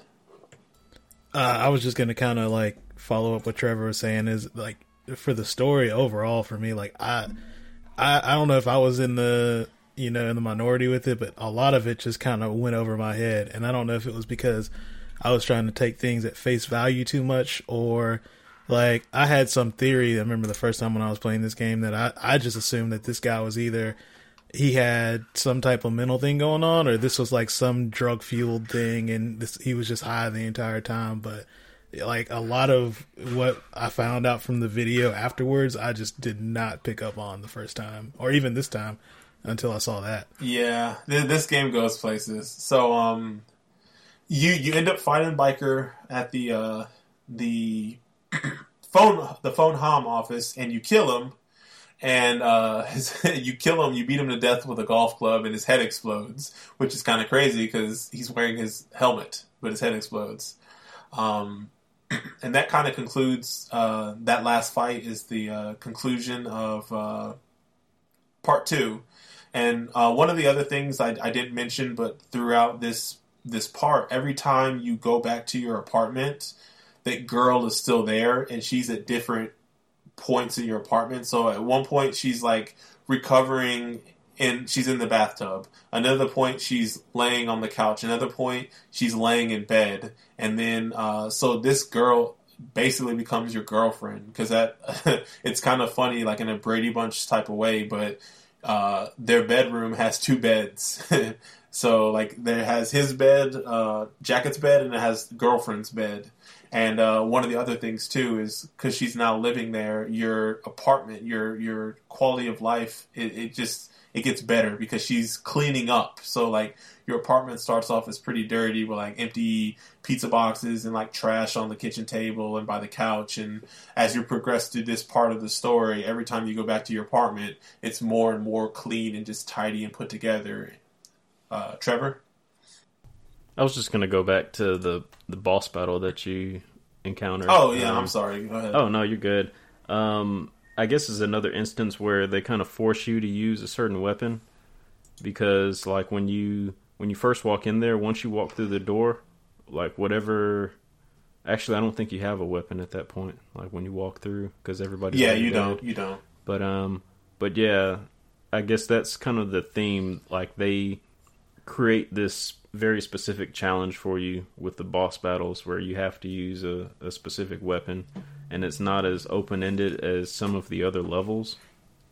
It's like they force you to confront each enemy a very specific way. Yeah, yep. Because, yeah, you have, like, I think the boss fight, you have to dodge he has a butcher knife, and you have to dodge his melee attacks. There's 2 rounds of that. Then he throws a knife at you. His third wave, and you have to dodge that, and that's when you have your opening to be able to hit him, and then you do that complete sequence again, and then you kill him. So that's the boss fight with Biker, and that concludes part 2. So part 3, again, next 4 chapters, you appear back in the unknown apartment with the 3 masked figures. And like as I said, the horse continuing to be sympathetic with you. He kind of asks about your health and kind of advises you not to force yourself, as bearing too much weight will lead to a collapse of everything. And the owl is super pissed off that you're there again, and he basically threatens to leave if you come back. And then the rooster asks if you've thought about the questions he asked you.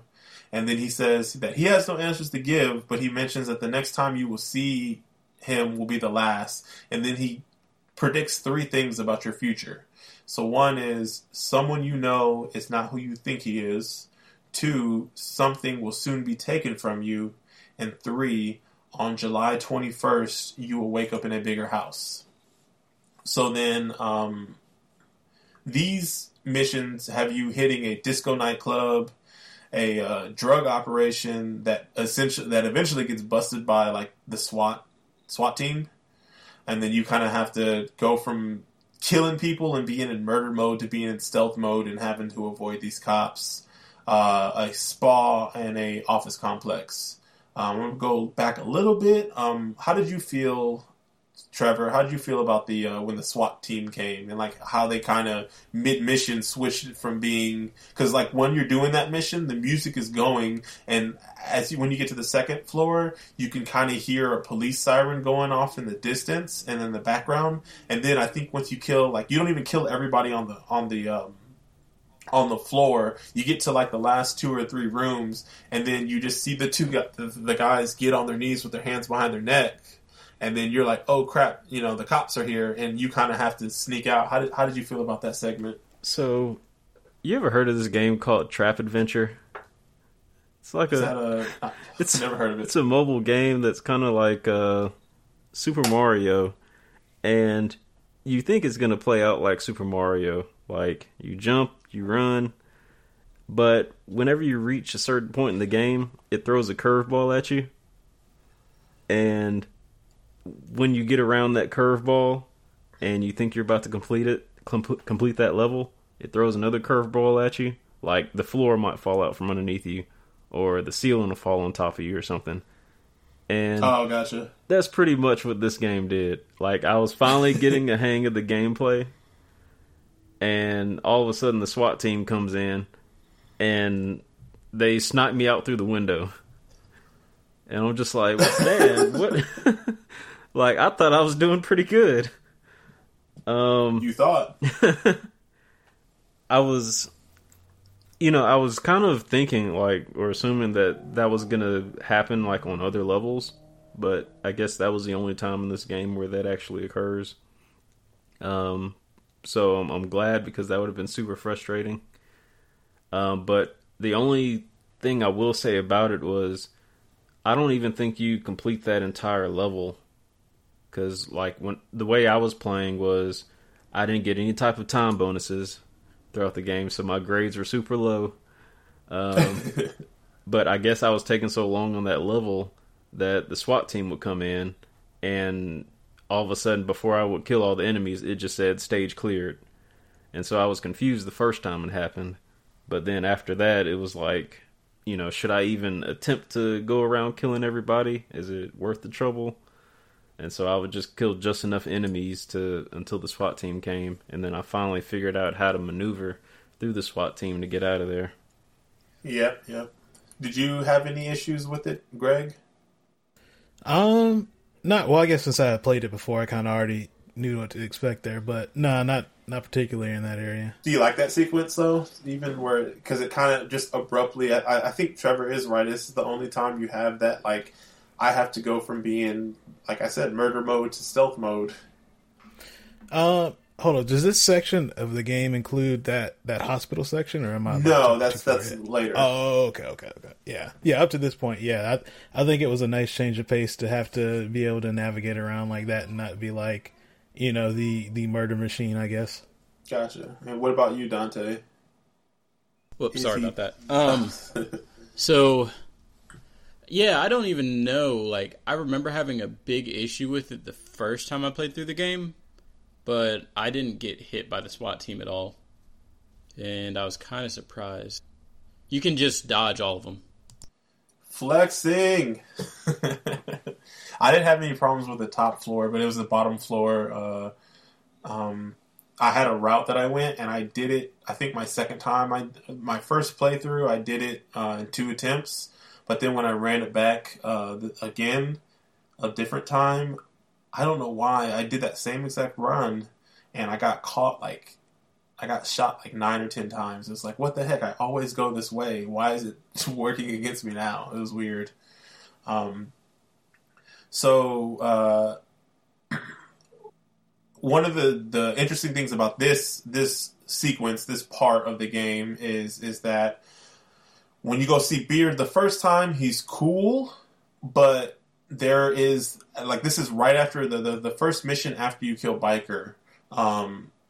You go to the convenience store that he's in, and you see a decapitated Biker laying on the ground beside Beard behind the counter, and like he basically says, like, everything you know. What does he say? Like, everything isn't real or something like that, and you're like, what's going on? And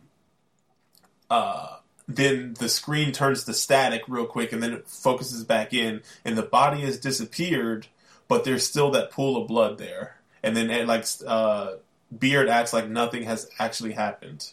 And so that's weird. And then throughout this part, after even when you're in your hotel, or not your hotel, in your apartment to get missions, things start to get more and more trippy for Biker, because he starts having weird visions of, like, dead mobsters, and things get weirder for Jacket as he starts seeing weird visions of dead mobsters and dogs and all these characters that he's killed, and he starts seeing them in his quote-unquote everyday life. And I think it's the second mission, so right after the SWAT mission, you go to the store to see Beard, and Beard isn't there. His body is, like, he's laying in a pool of blood behind the counter. And there's a bald dude, and the guy's name is Richter. And he basically replaces Beard at this point. And he acts like nothing weird has happened. But he's super hostile to you. But, like, he's replaced Beard. So he doesn't give you anything free. He just kind of like, what do you want? And it's interesting because every single place that you go to, every different location, he's there, and Beard's body is behind the counter every time.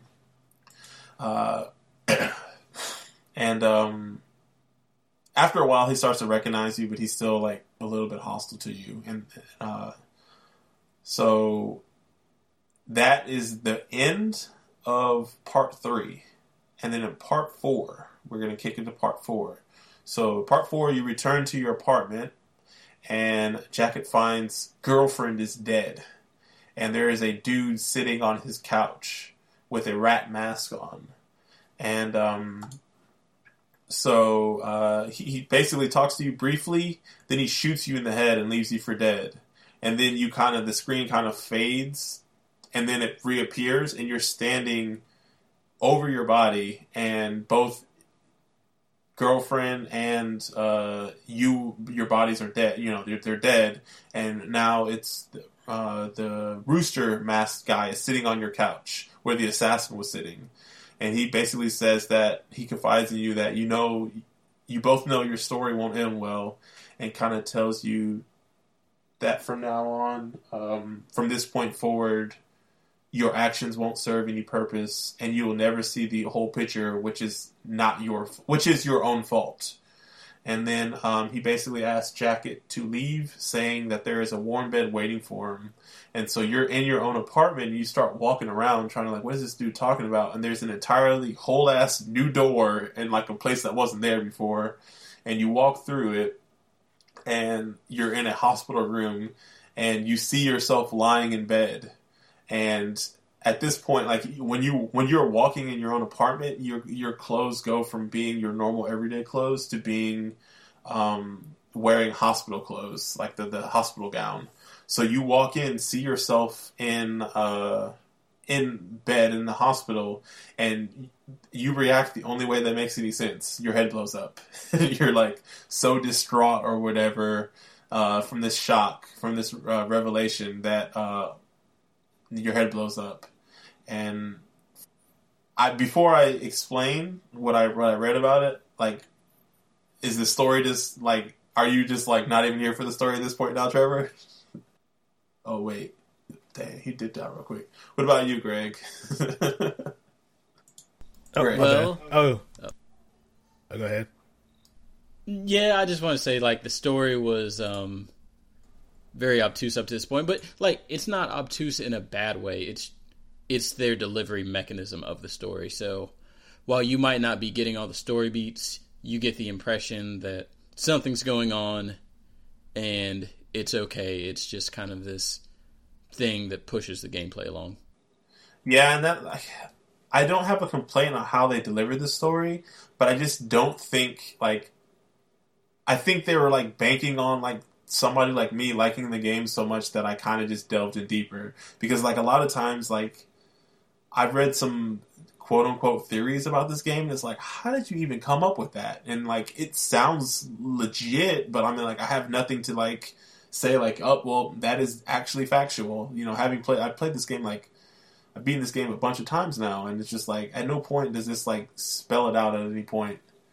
Oh, Trevor's back. What you got, Trevor? Like, you're the one that this story is new to, so how did you feel about what's going on so far? Like, okay, so on that part where he's walking into his apartment, I knew something was about to go down, because this was like the first level where you're going into your apartment. Normally you wake up and you're already in your apartment.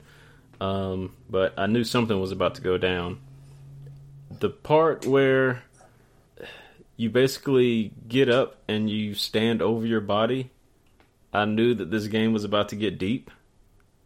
But it doesn't tell you exactly how deep it's going.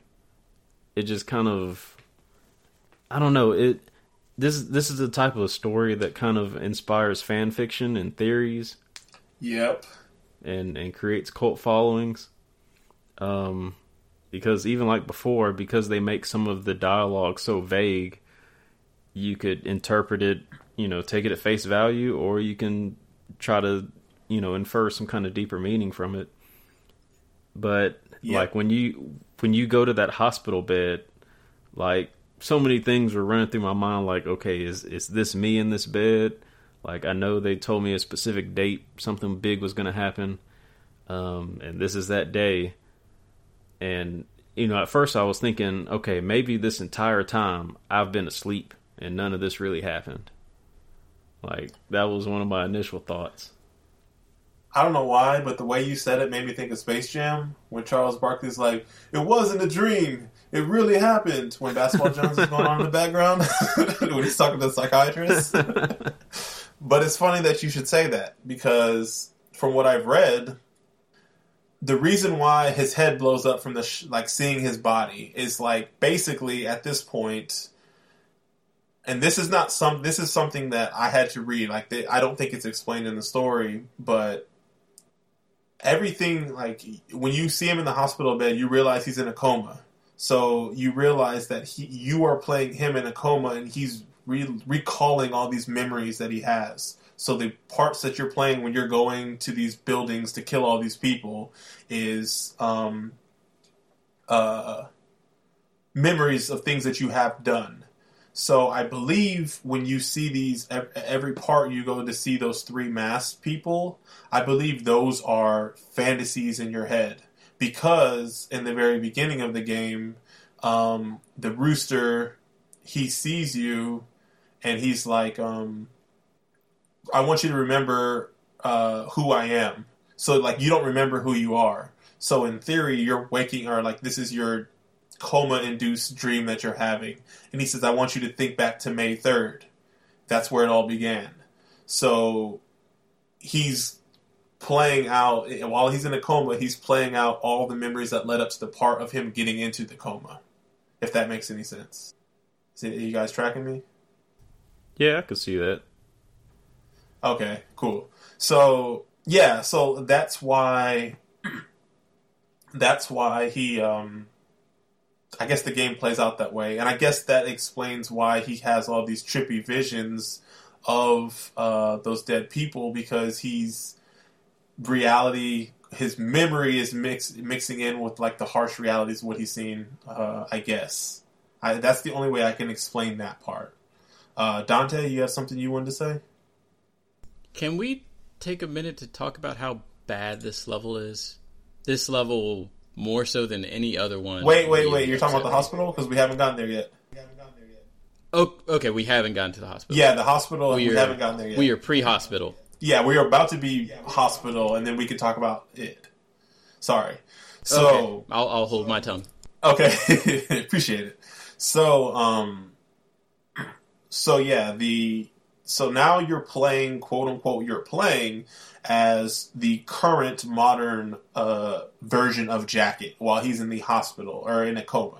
So while you're still in a coma, there's a meeting between the two people, a doctor and a cop, that's happening in your room. So the doctor mentions that you've been in a coma for weeks and recently had head surgery.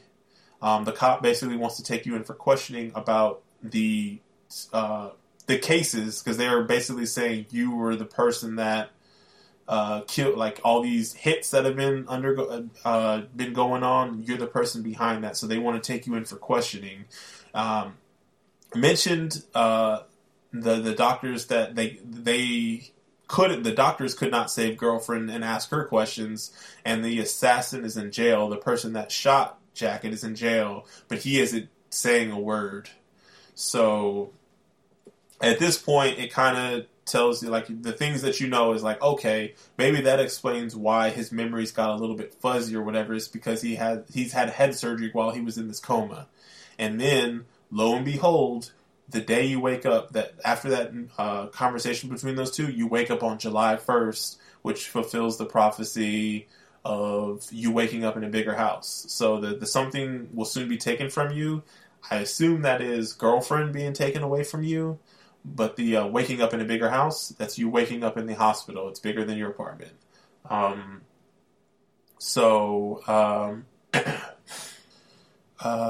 You wake up and you're still recovering from surgery, and there is a heavy police presence that is guarding the hospital because you are the prime suspect in all those violent rampages. So they basically don't want anyone going in to jack you up, and they don't want you to sneak out before speaking with them. So at this point, this level plays out, and you basically are doing it's like a stealth sequence. It's you are just wearing a hospital gown. You are trying to avoid being spotted by cops that are reading newspapers outside of in various hallways. Also, doctors patrolling different rooms and hallways. So you have to, like, the sequence requires you to go into hospital rooms. Wait till they do their path around the room or whatever, and hop out and go further along and whatever. You have to find a key to unlock a door so you can get to this place. And you're doing all this while also having just recovered from a head surgery. And so the way that your movement in this game is way, way, way less fluid at this point. It's a little bit more groggier, almost like playing a drunk character in a video game, where it's kind of like you're holding forward, but your character's kind of stumbling that direction. And then the other thing that is super preventing you from this moving fluidly is that the more you move, the screen gets more and more staticky, and when it gets to a certain threshold, your character kind of grabs his head and kind of kneels down, like I guess he's having like some pain or some issue from the surgery. So it's a very, in my opinion, it's a very not fun sequence. I think this is like my one minus tick on this game, is this sequence is not fun to play, and I will kick it to Dante because I know he has some things to say about it. Man, this sequence can just exit the game. This does not need to be in here. One, they do the thing from Super Mario World 2, Yoshi's Island. There's a very specific level called Touch Fuzzy, Get Dizzy that anybody that played that game remembers, where if you touch a thing, your whole vision starts getting really distorted, and it's to emulate being on drugs. They do that here, but they make it so much more frustrating by having these guards who have this. Essentially, this is the vision cone thing Trevor was complaining about, like, way when the podcast began. And it's just like, man, I know they didn't really see me, but I'm going to have to start from the beginning of the sequence. You have to go through all of the little, like, dialogue cues a second that you restart the mission, so it doesn't, like, auto-skip or whatever. The thing that really ticks me off about this level, though, is if you head a little bit up from the starting position, you see, I don't know if it's a pamphlet or what, but there's a piece of paper in a room right above you that's blocked by a wall, and it has a little red triangle that you see for anything, like, required to pick up, essentially. Like, whenever you're in the little, like, transition phases between levels, it's like, okay, there's a voicemail thing, there's a red triangle thing right above the voicemail box. Go to it. Okay, now you can progress. So it makes you assume that you have to touch this thing before you can progress at all in this game. So I spend a good 20 minutes trying to get to this room that, to this day, I'm not even sure you can get in, because there's a guy right outside it, and if you do anything, he's going to see you. And it turns out that's not even the primary place you're supposed to go.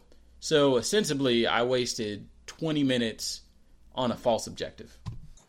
Greg, tell me, how did you like the hospital? How did you feel about the hospital segment?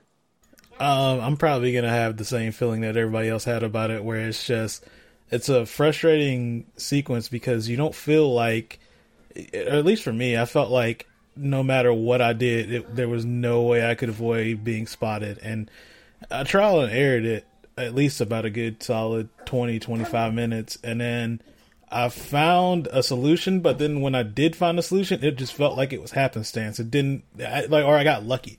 Like, it didn't feel like it was something where it was just like a consistent way of doing it. It just seemed like I just lucked out and didn't get spotted that one time. I was on the verge of about to go look at a YouTube walkthrough of it just to figure out, like, what am I doing wrong? But eventually, like I said, I got past it, and then I was like, okay, well, I don't have to deal with this again. Trevor, how did you feel about the hospital sequence? Because this is, as far as I know, this is the only other, like, stealth sequence in the game. And how does this stack up with the ones with the SWAT team? Yeah, so I had some of the same issues that Dante had. The only thing I'll add is that with those other levels, they weren't as linear. Like, every level in this game is pretty much open-ended. You can kind of tackle it whichever way you want to. But with this hospital level, it's more linear. You have to follow a specific path, because I ended up going the wrong way, and I went to that room that Dante was talking about, where there's like a TV in the room. I actually went towards the elevator, like where you're supposed to go at the end after you get the key. I went that way first, then walked back through and tried to go through the TV room, but the door was locked from the inside. And there's no way to actually sneak your way back through because of the direction that the enemy patrols, or that the doctors patrol, I guess. There's no way to go back through there, so you have to start completely over. And that was my biggest issue with this, is that it's just, this being a linear portion of this game, it just doesn't work. It's pretty whack. this segment is kind of, it's, like I said, I think this is the dark spot on this game. I think otherwise, like, the music is alright, I guess, but other than that, like, it's not fun to play. It's super frustrating. The fuzzy stuff, like Dante was talking about, is super annoying, because it's like, I think it's based on how quickly you move in a set amount of time before, like, you automatically have this reaction and you have to react a certain way. And it's just like, it's not really fun. You don't really have control of your character. And it's just like, oh, the way we made it difficult was like, you have this super fluid character that you can control. Like, you can pretty much do whatever you want. And we're going to, like, make it so you can't control your character that well. Won't that be fun? And it's like, no, it's not. And, and on top of that, we're going to make it that you have to, avoid, you have the super strict timing window about getting around these guards. And also on top of that, your character is going to randomly stop moving for a little bit because he's dealing with some medical issues. So wouldn't that be fun? And it's just like, there's so many things that it's like, well, this isn't frustrating enough. Let's add this other element. Let's add this other element. So yeah, this part sucks. But eventually, you go through the 2 floors of the hospital. If you escape unseen and head to your apartment, and you find both your car and your apartment has been vandalized. You change it back into your murder wear, your clothes, and you head to the police station. And here, you basically you kill every single cop in the police station, and you end up confronting the locked up assassin, who you end up finding out is Richter, the guy that basically killed Beard. He was the guy wearing the rat mask, the assassin in your apartment. He doesn't give any answers when you question him, but after beating him up for a bit, he reveals that just like you, he too has been receiving strange phone calls from people with instructions to kill people. And he basically advises you to look through the police files to gain info. And at that point, you get the option to spare him or kill him. And I think I didn't even know until I was reading up on the story that you could spare him. I'm pretty sure, like, correct me if I'm wrong, everybody here killed him, right? Yeah, yep. I killed him. Unanimous. We all killed him. So yeah, you end up taking the police files back to your apartment, and you basically learn there are a large number of people wearing masks that are killing people, that are executing orders that they received from the phone home station, and the calls are being traced to a club owned by the Russian mafia. So you basically rampage the club, and you learn the location of the owner's mansion. So then you end up going to the mansion, and you confront the boss, and you have this like 3-stage boss fight. And so the first stage is you fight his pet cats, and I guess they're like panther-like creatures. He has 2 of them. He's like Giovanni, and they're Persians. You have to fight 2 of them. And that's a deep cut, by the way. I hope one of you guys appreciates that. You fight them, and the way you fight them, you go in there unarmed, and there's a trophy on the wall, and you have to run to that to pick it up, and that's what you kill them with. And then after that, then you have to fight his sword-wielding bodyguard, and this is a chick wearing like a pink jacket with like a bra underneath, and she has an eye patch and almost like some Kill Bill stuff. And then after you kill her, then you have to fight the boss. And he, before we explain how the fight is, like how did you feel? Well, yeah, how do you feel about this boss fight? I guess because I guess we can kind of explain it, or does that make it sound lame? I'm specifically asking you, Dante, because I know you had a lot of feelings about this boss fight. Should we like? This is chapter 15, correct? Yeah. Man, so you can explain the boss fight. How about that? Okay, so the boss fight essentially breaks down into 3 parts. The first part, he sends 2 panthers after you. Are they panthers? I assume so because there's a mask. That the panther mask has the same color,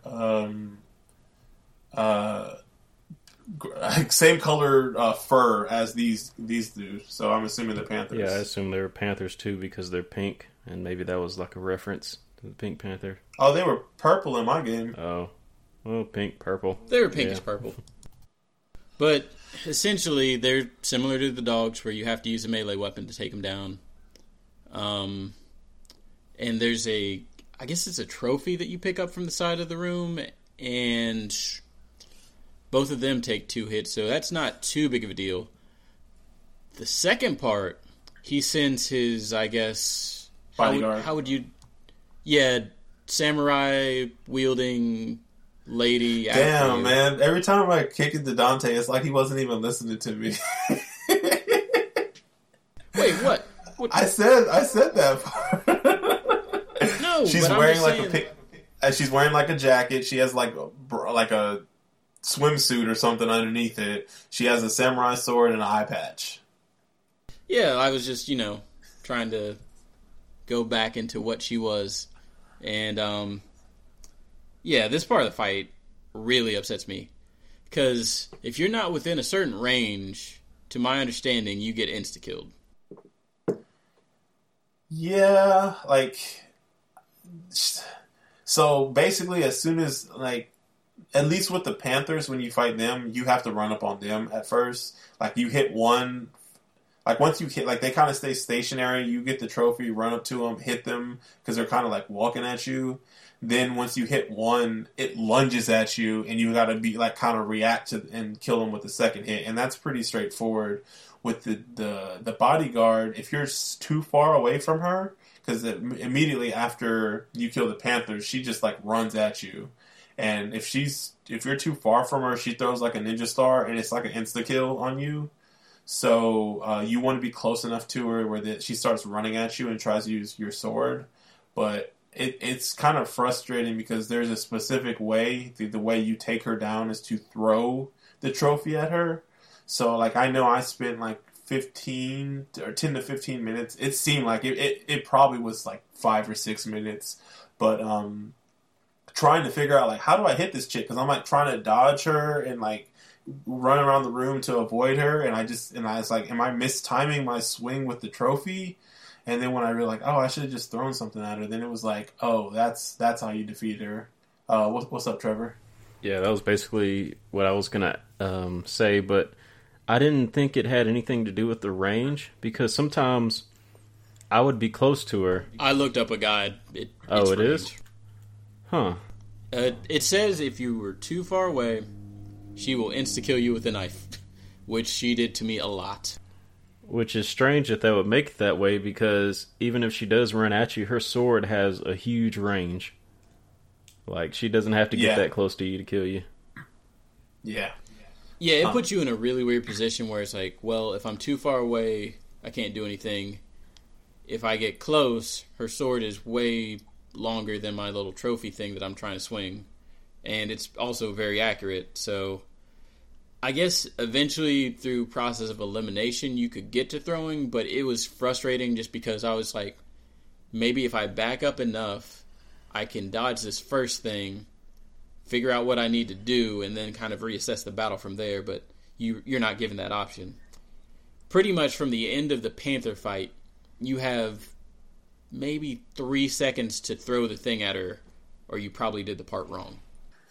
Yeah, and I think this kind of goes back to talking about the part where you feel like it doesn't do a good enough job of explaining a fight or a sequence to you, but like the benefit or whatever to this section is that this is a very short boss fight in the grand scheme of things. There are 3 stages, there are 3 waves, but I mean, the Panthers, once you figure them out, it's super easy. And then same thing with this girl. So you throw the trophy at her when she's lunging at you. She immediately goes down. You mount her and you kind of slam her head into the floor. Then she like rolls over and starts crawling, and then you just basically mount her again and you finish her. And then she drops 3 throwing knives. And then that's the 3rd stage. The boss guy, he's sitting in a chair behind a desk, and he's still talking to you. And then he immediately picks up 2 like Uzis and starts shooting guns at you. And then you have to basically get behind cover. And when he's reloading, you got to get a throwing knife and throw it at him. That hits one of his arms, so then he's no longer dual wielding Uzis. He's shooting one at you. Avoid his barrage again, you get another throwing knife, throw it at him, and then that's the end of the boss fight. But, like, did you have any issues with anybody else? Or did you have an issue with the boss itself, or just the bodyguard, Dante? I mean, the fight was fine. The bodyguard part in the middle just made everything 10 times more frustrating than it needed to be. And I agree. You get past the Panthers, and I was probably, like, a 33% shot at that most of the time. Then you get to the bodyguard, immediately die. And once I got to the final part, it wasn't that bad, but still, it was like super frustrating to get past that bodyguard the initial set of times. Yeah, I definitely agree. But I like, it wasn't that it was difficult or anything, and I definitely see what you mean when you're like, oh, I wish I would know. But like, finding it out is like what this game is about too, like finding your own way of doing things. And granted, this is a boss fight, and there's like a set path, or like there's these steps you need to do in order to achieve this to start the next part. But I kind of like, I'm okay with this boss fight being how it was because it's so short in the grand scheme of things. Like, you can literally get to this boss in like 30 seconds. You know? I mean, if you do it right, but if you don't, you could be stuck on definitely. minutes. But no, because I think we're not taking into consideration how quick you can get in and get out. Like, granted, you have to click through the dialogue every time you die, but like, I think you could like legitimately try this boss like almost 10, like, 6 or 7 times. Well, maybe I'll say 3 or 4 times in a minute. So like, yeah, it may seem like, because I mean, I even said myself, like, it felt like I was stuck for 15 or 20 minutes. It was long enough for me to watch a YouTube video on that second part. Well, I know for me, it was like, it felt like I was stuck for 15 or 20 minutes, but in all actuality, it was probably like 7 or 8. I haven't heard from you in a little bit. Do you have any... How do you feel about the boss fight, Greg? So, I remember... I remember having a hard time with it the first time I played it, and I didn't remember the solution at all when I came back to it. And I ended up... So the first part with the Panthers or whatever, I ended up figuring that out pretty quickly. But then it took me like maybe another 5 minutes to figure out how to get rid of the bodyguard. And then once I got past that, then it was me trying to figure out how to not get shot every time. And then that's the part I hit my head up against at least for a good 15 minutes. And it was frustrating because the other parts just became like, I'm just autopiloting through it now. And it's like, you die each time, and I have to do this over again each time. And it's just kind of like, it just added to the frustration. Eventually, I figured out that just by running in the wrong direction, because I kept trying to run to the left of the room as soon as I killed the bodyguard, I found out that you could just hide behind the fountain and then not get shot. Or, and then basically you hide behind that, pick up the stuff to throw at him, and then kill him that way. So, I mean, I just found that out just by just getting lucky. But, yeah, it was super frustrating trying to get through that. Okay. And what about you, Trevor? I actually liked the final boss better. I thought it was fun.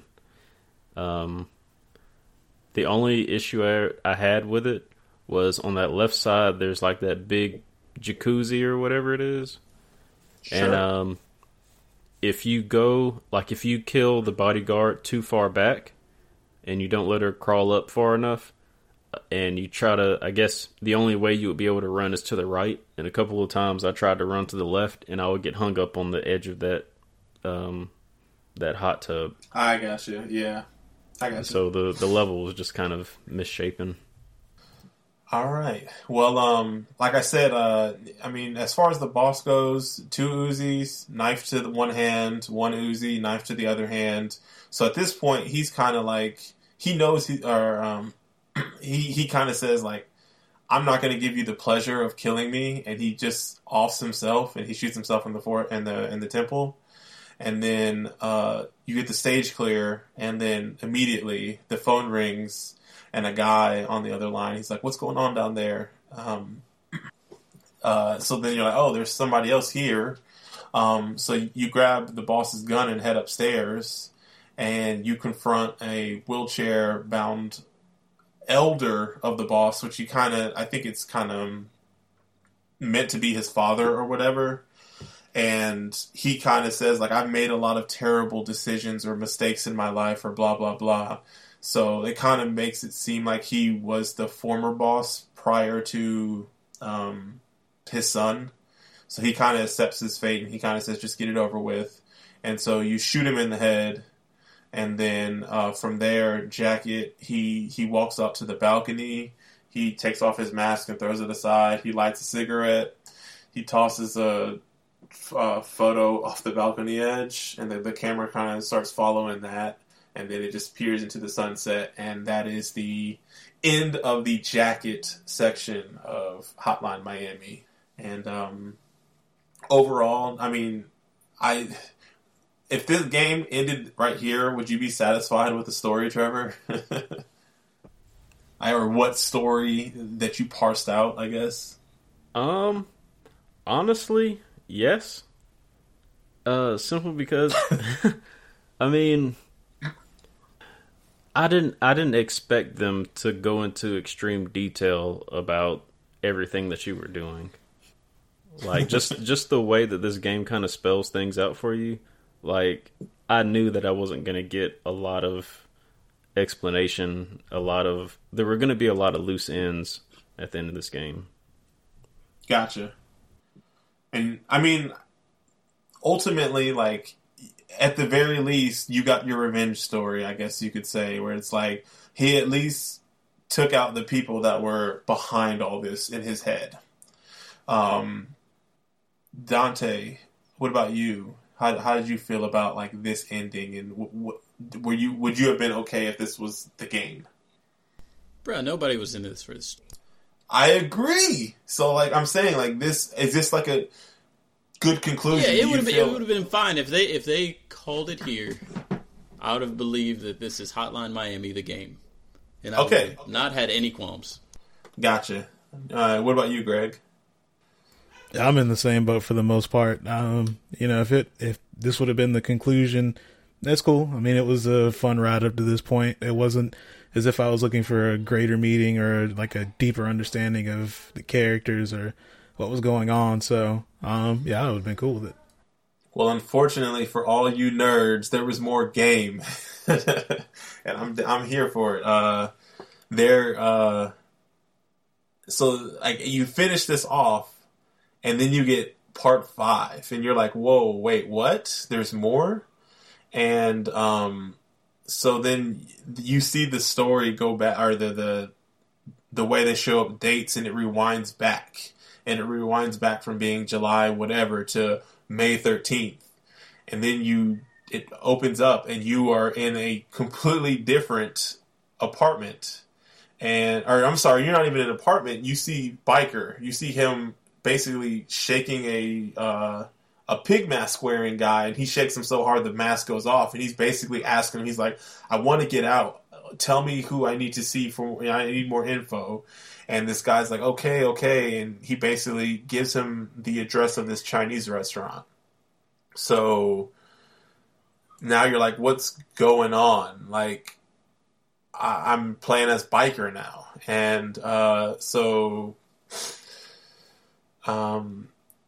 you end up going to this Chinese restaurant, and now you're playing in addition to playing a new character, like since you're playing Biker, you don't get to choose a mask. Your default is wearing his helmet, and he, unlike Jacket, he can't use any other weapons. He starts off, and his only weapon is a butcher knife. You have the ability to throw. He has up to 3 knives that he can throw. But other than that, like when you kill somebody, you can't pick up their weapons. So you're playing through this Chinese restaurant as Biker. And so you go through the restaurant and you kill everybody, and you get to the person that you were supposed to see. And you threaten this man at the restaurant, and while he doesn't tell you who helped him, he does say that he helped set up the phone hom station for the calls to be tracked.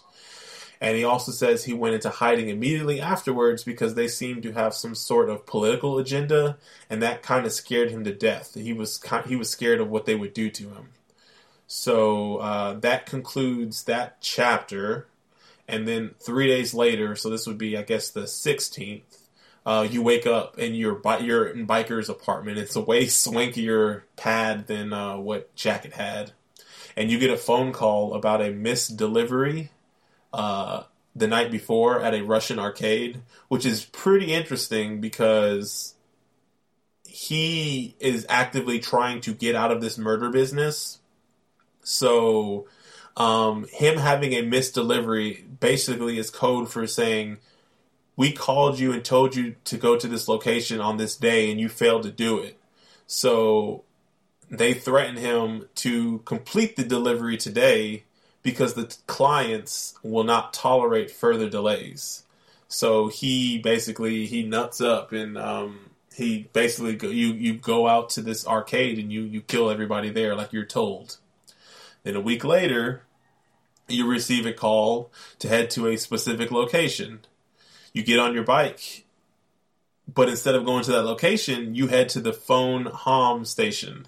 And then you kill all, and there's no resistance. They're all employees, but you slaughter everybody in that place. You eventually get to the manager and you slaughter him, and you get on his computer and you discover the address of the club where people are placing the calls. Then, as soon as you get that information, Jacket walks in and you have a fight with Jacket, and he tries to kill you with a golf club, which coincidentally is what you kill him with in Biker's story. In Jacket's story. But you easily defeat Jacket and you curb stomp his head in. How did you guys feel about this section, so far, and how this story was going? Because you're seeing this story played out from 2 different players' perspectives, and I'll kick it to you, Dante. So there's kind of a lot to unpack. The character himself, Biker, plays pretty differently than Jacket, I guess. Yeah, Jacket. You got the knives, you got the butcher knife. I guess you said you had some issues with these levels, or at least as far as difficulty goes. So specific for me, my particular playstyle was kind of just picking up weapons as I go, and I utilized the throw mechanic a lot in order to kill enemies. And so with him, I wasn't able to just pick up weapons and throw them because you had a limited amount of items that you could throw. And I felt specifically on the arcade level that level to me is the hardest level. That's my hardest level, I guess, for my playstyle in this game, just because there's 4 or 5 enemies in that level that I want to kill by throwing stuff, but I have to conserve my throws because you only get 3. So it makes me have to play the game in a way that I'm uncomfortable playing it. And so it takes me a lot longer, because I'm trying to go play the game the way I want to play it and go the route that I want to do it, but I can't 100% do it. So I think that's probably me being a little bit more hard-headed, is I probably should change the route that I'm doing the level in, but maybe I'm just too stubborn to do that. That's the last serious level, though, right? Yes. Okay, because, one of the big things is the level with the boss fight that Marcus was describing not too long ago. Nobody really fights back. That's the first time everybody just kind of cowers at you in the entire game. Yeah, and they just actively are trying to dodge your butcher knife while you're swinging at them. It's a little disconcerting because you're swinging and you're like, what are these guys doing? And it's like, oh, they're actually trying to just survive. Yeah. How did you feel about this segment, Trevor? Because I guess when you run in the jacket, I guess that's like the big reveal is that, you're playing a character that quote unquote died, but then when you get to see it from his perspective, did that kind of reveal anything more about the story? If anything, it just confused me a lot more because I'm thinking of how these two worlds all of a sudden collided. Because once you got to this part, I was thinking this was going to be the end of Biker's story. Like he was like, as soon as you saw everything unfolding, like once you go to the phone home place and you kill all the people around you, and it's like, oh, you're basically setting up this place the same way it was when you came in as Jacket, and this is going to be the end right here. Gotcha. And what about the fight itself? Like, it wasn't even really a boss fight. It made Biker seem so much more powerful than Jacket did. Yeah, it was definitely easy. Greg, how did you feel about this secondary character? I do like his melee weapon and the knives. I think this was like probably the section as far as like the weapon, or I guess the weapon he has. I kind of liked it. I wish he had that earlier on in the game. But kind of going back to what you were touching on, I guess as far as you were having a hard time adjusting to the playstyle that you had to use in this area.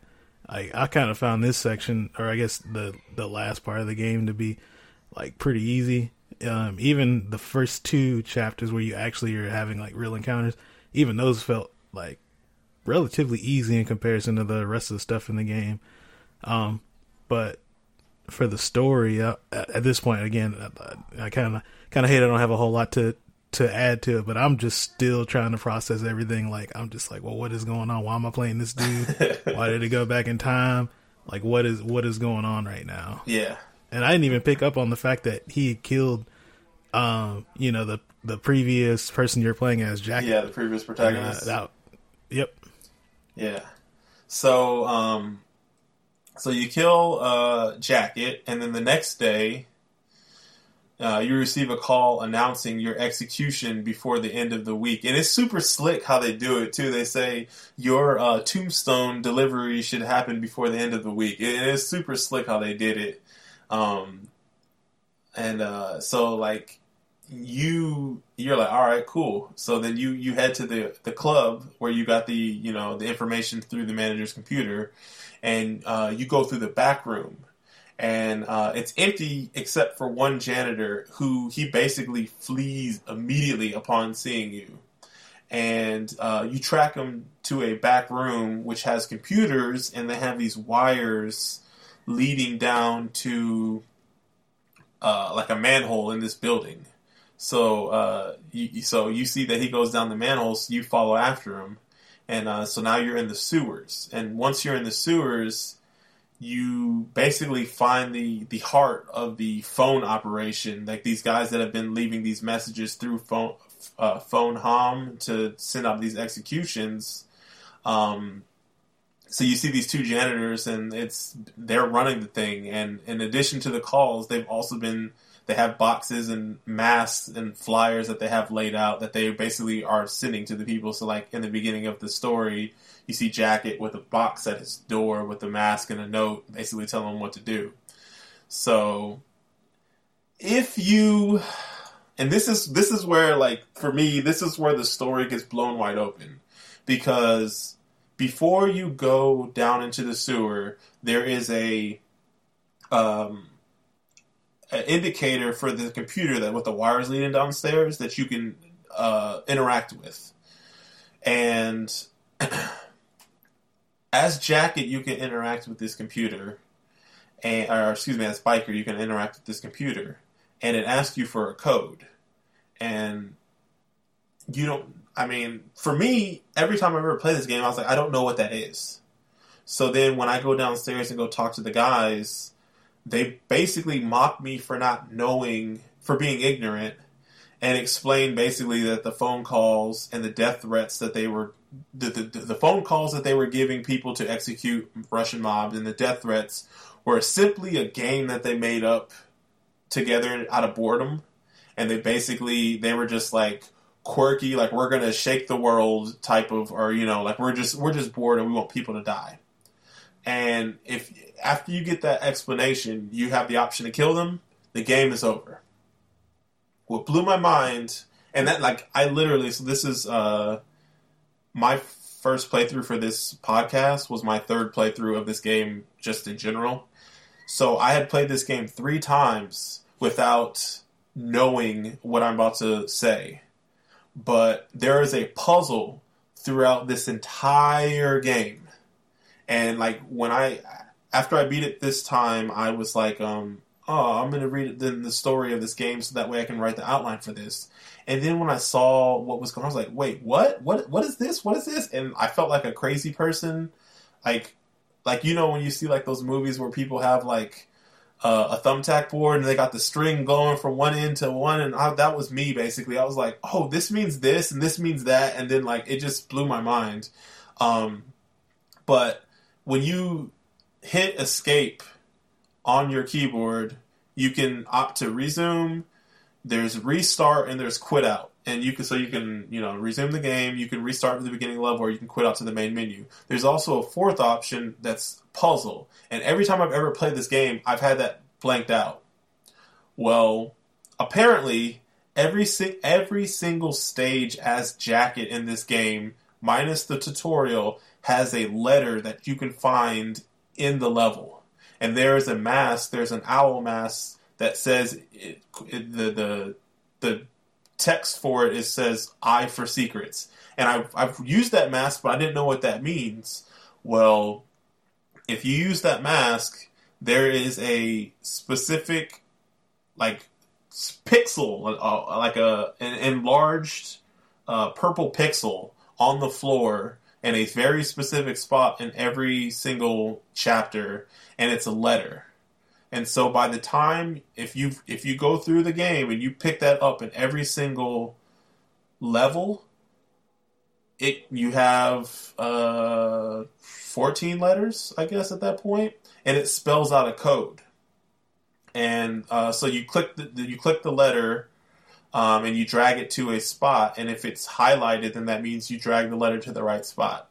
Ultimately, the puzzle spells out "Born in the USA,"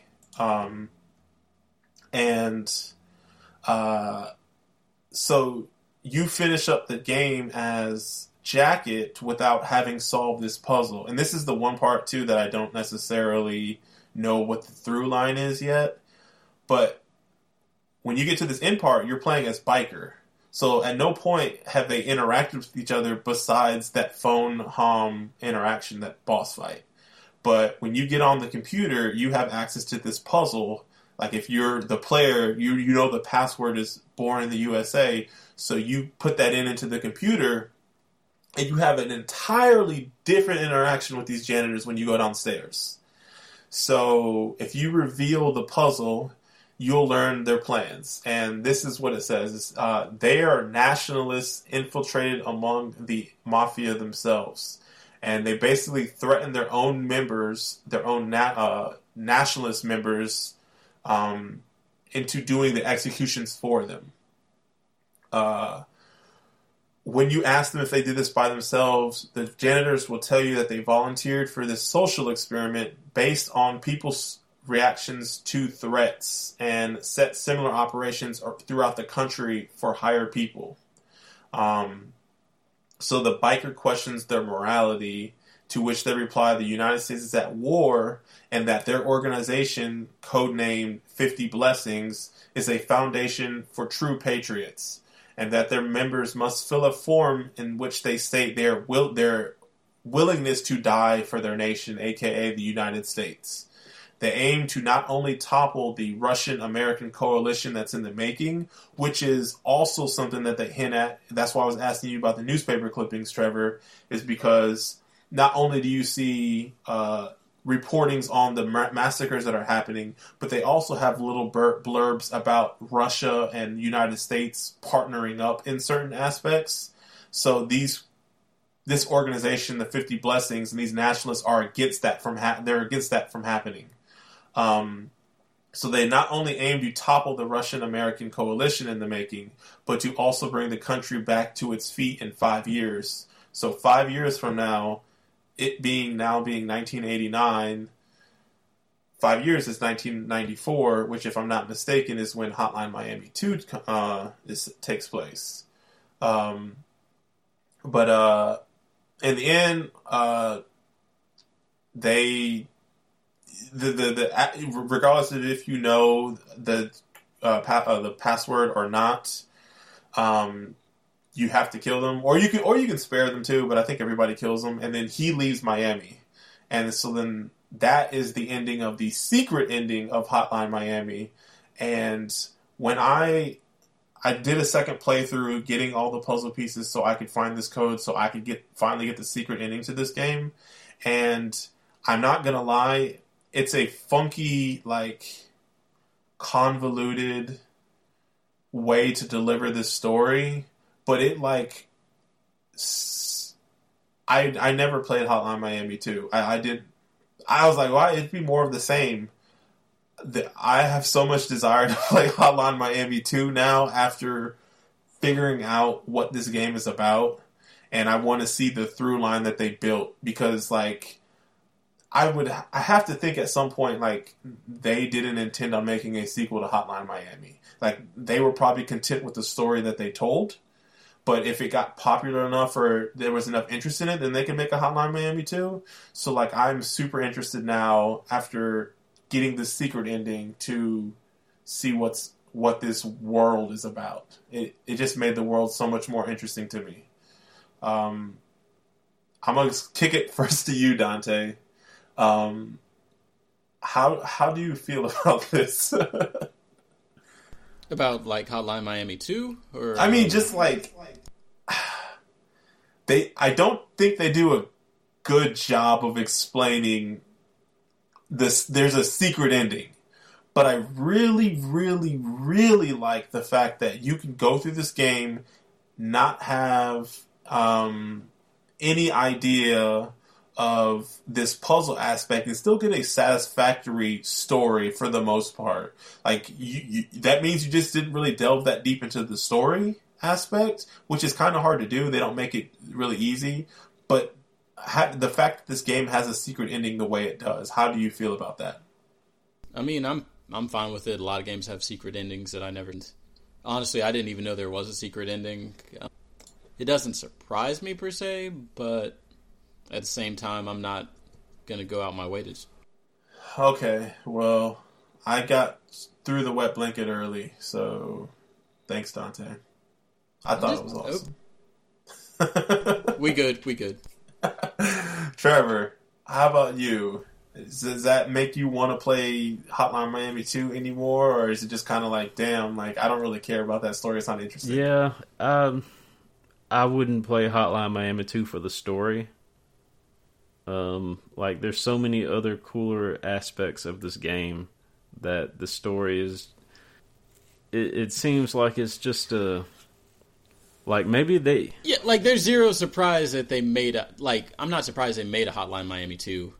It's just... Yeah, if they made a Hotline Miami 2, I didn't expect them to focus on story or anything like that. But I guess what I'm saying is that I don't think a Hotline Miami 2 would have happened if this game wasn't popular. I think you could say that about a lot of games. Well, I'm saying they didn't go in with the idea that they were going to... It seems that way anyways. They didn't go in with the idea we're going to make this a sequel or a trilogy, and we're going to leave the story open-ended enough where, you want to see this story to conclusion or whatever. And so like the normal ending, you get your revenge story and you're good. You get excuse me. They kind of tacked on the biker stuff, which was cool. But that was like the big quote unquote payoff if this story was intriguing to you.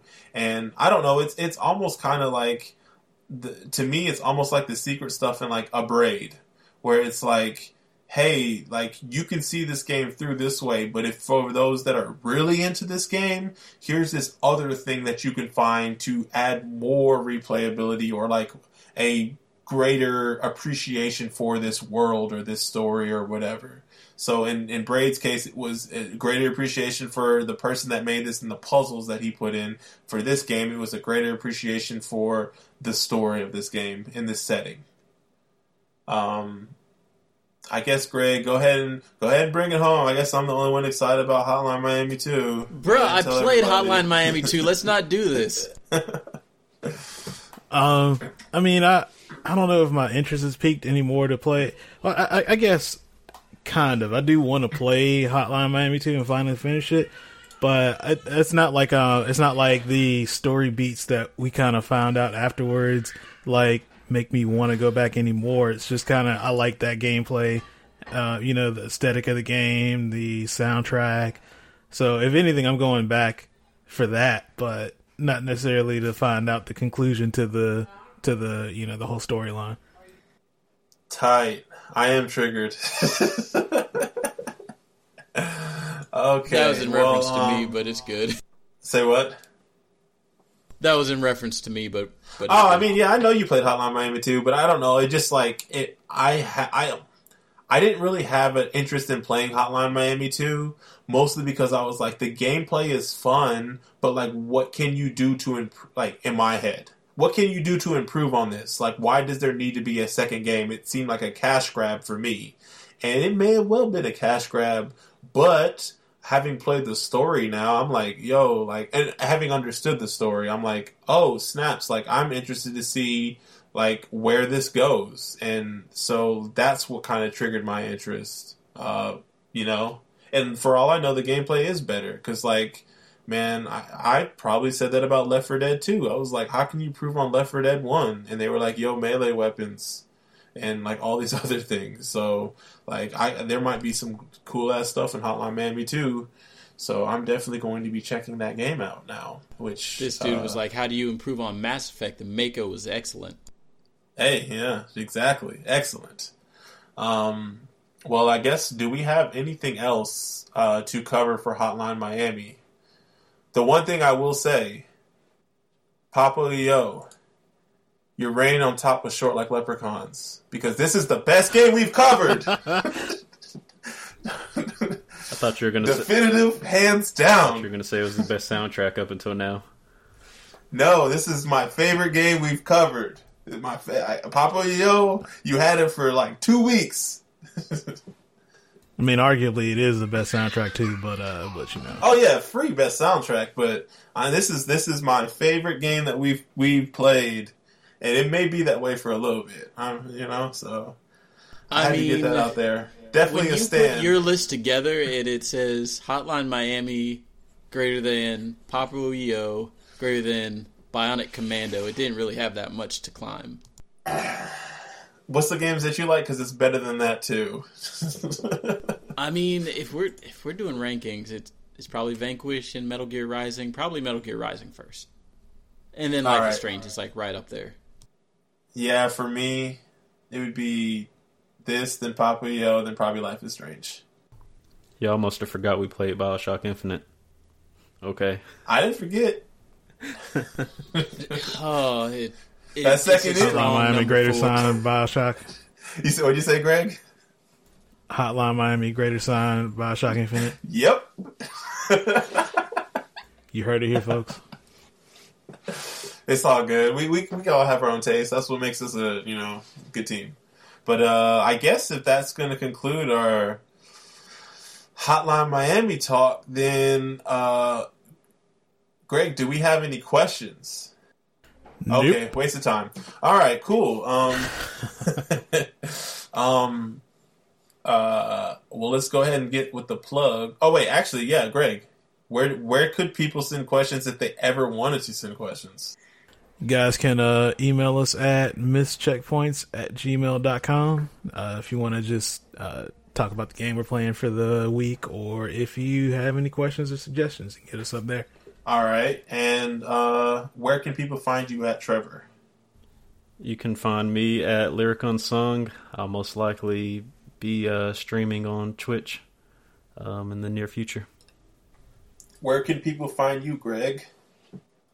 You can find me on Twitter at Boombox Hero. Facebook is the same, Boombox Hero.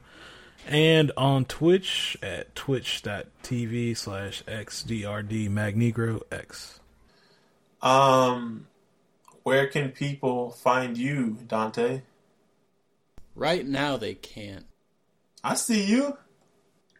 Yeah, I'm gonna go with the same. I was gonna try to do like a Hotline Bling reference. I thought maybe Dante was gonna do it because he made it earlier, but I mean, I don't got nothing. So, what's up for next month, for the month of March? That's your game, right, Dante?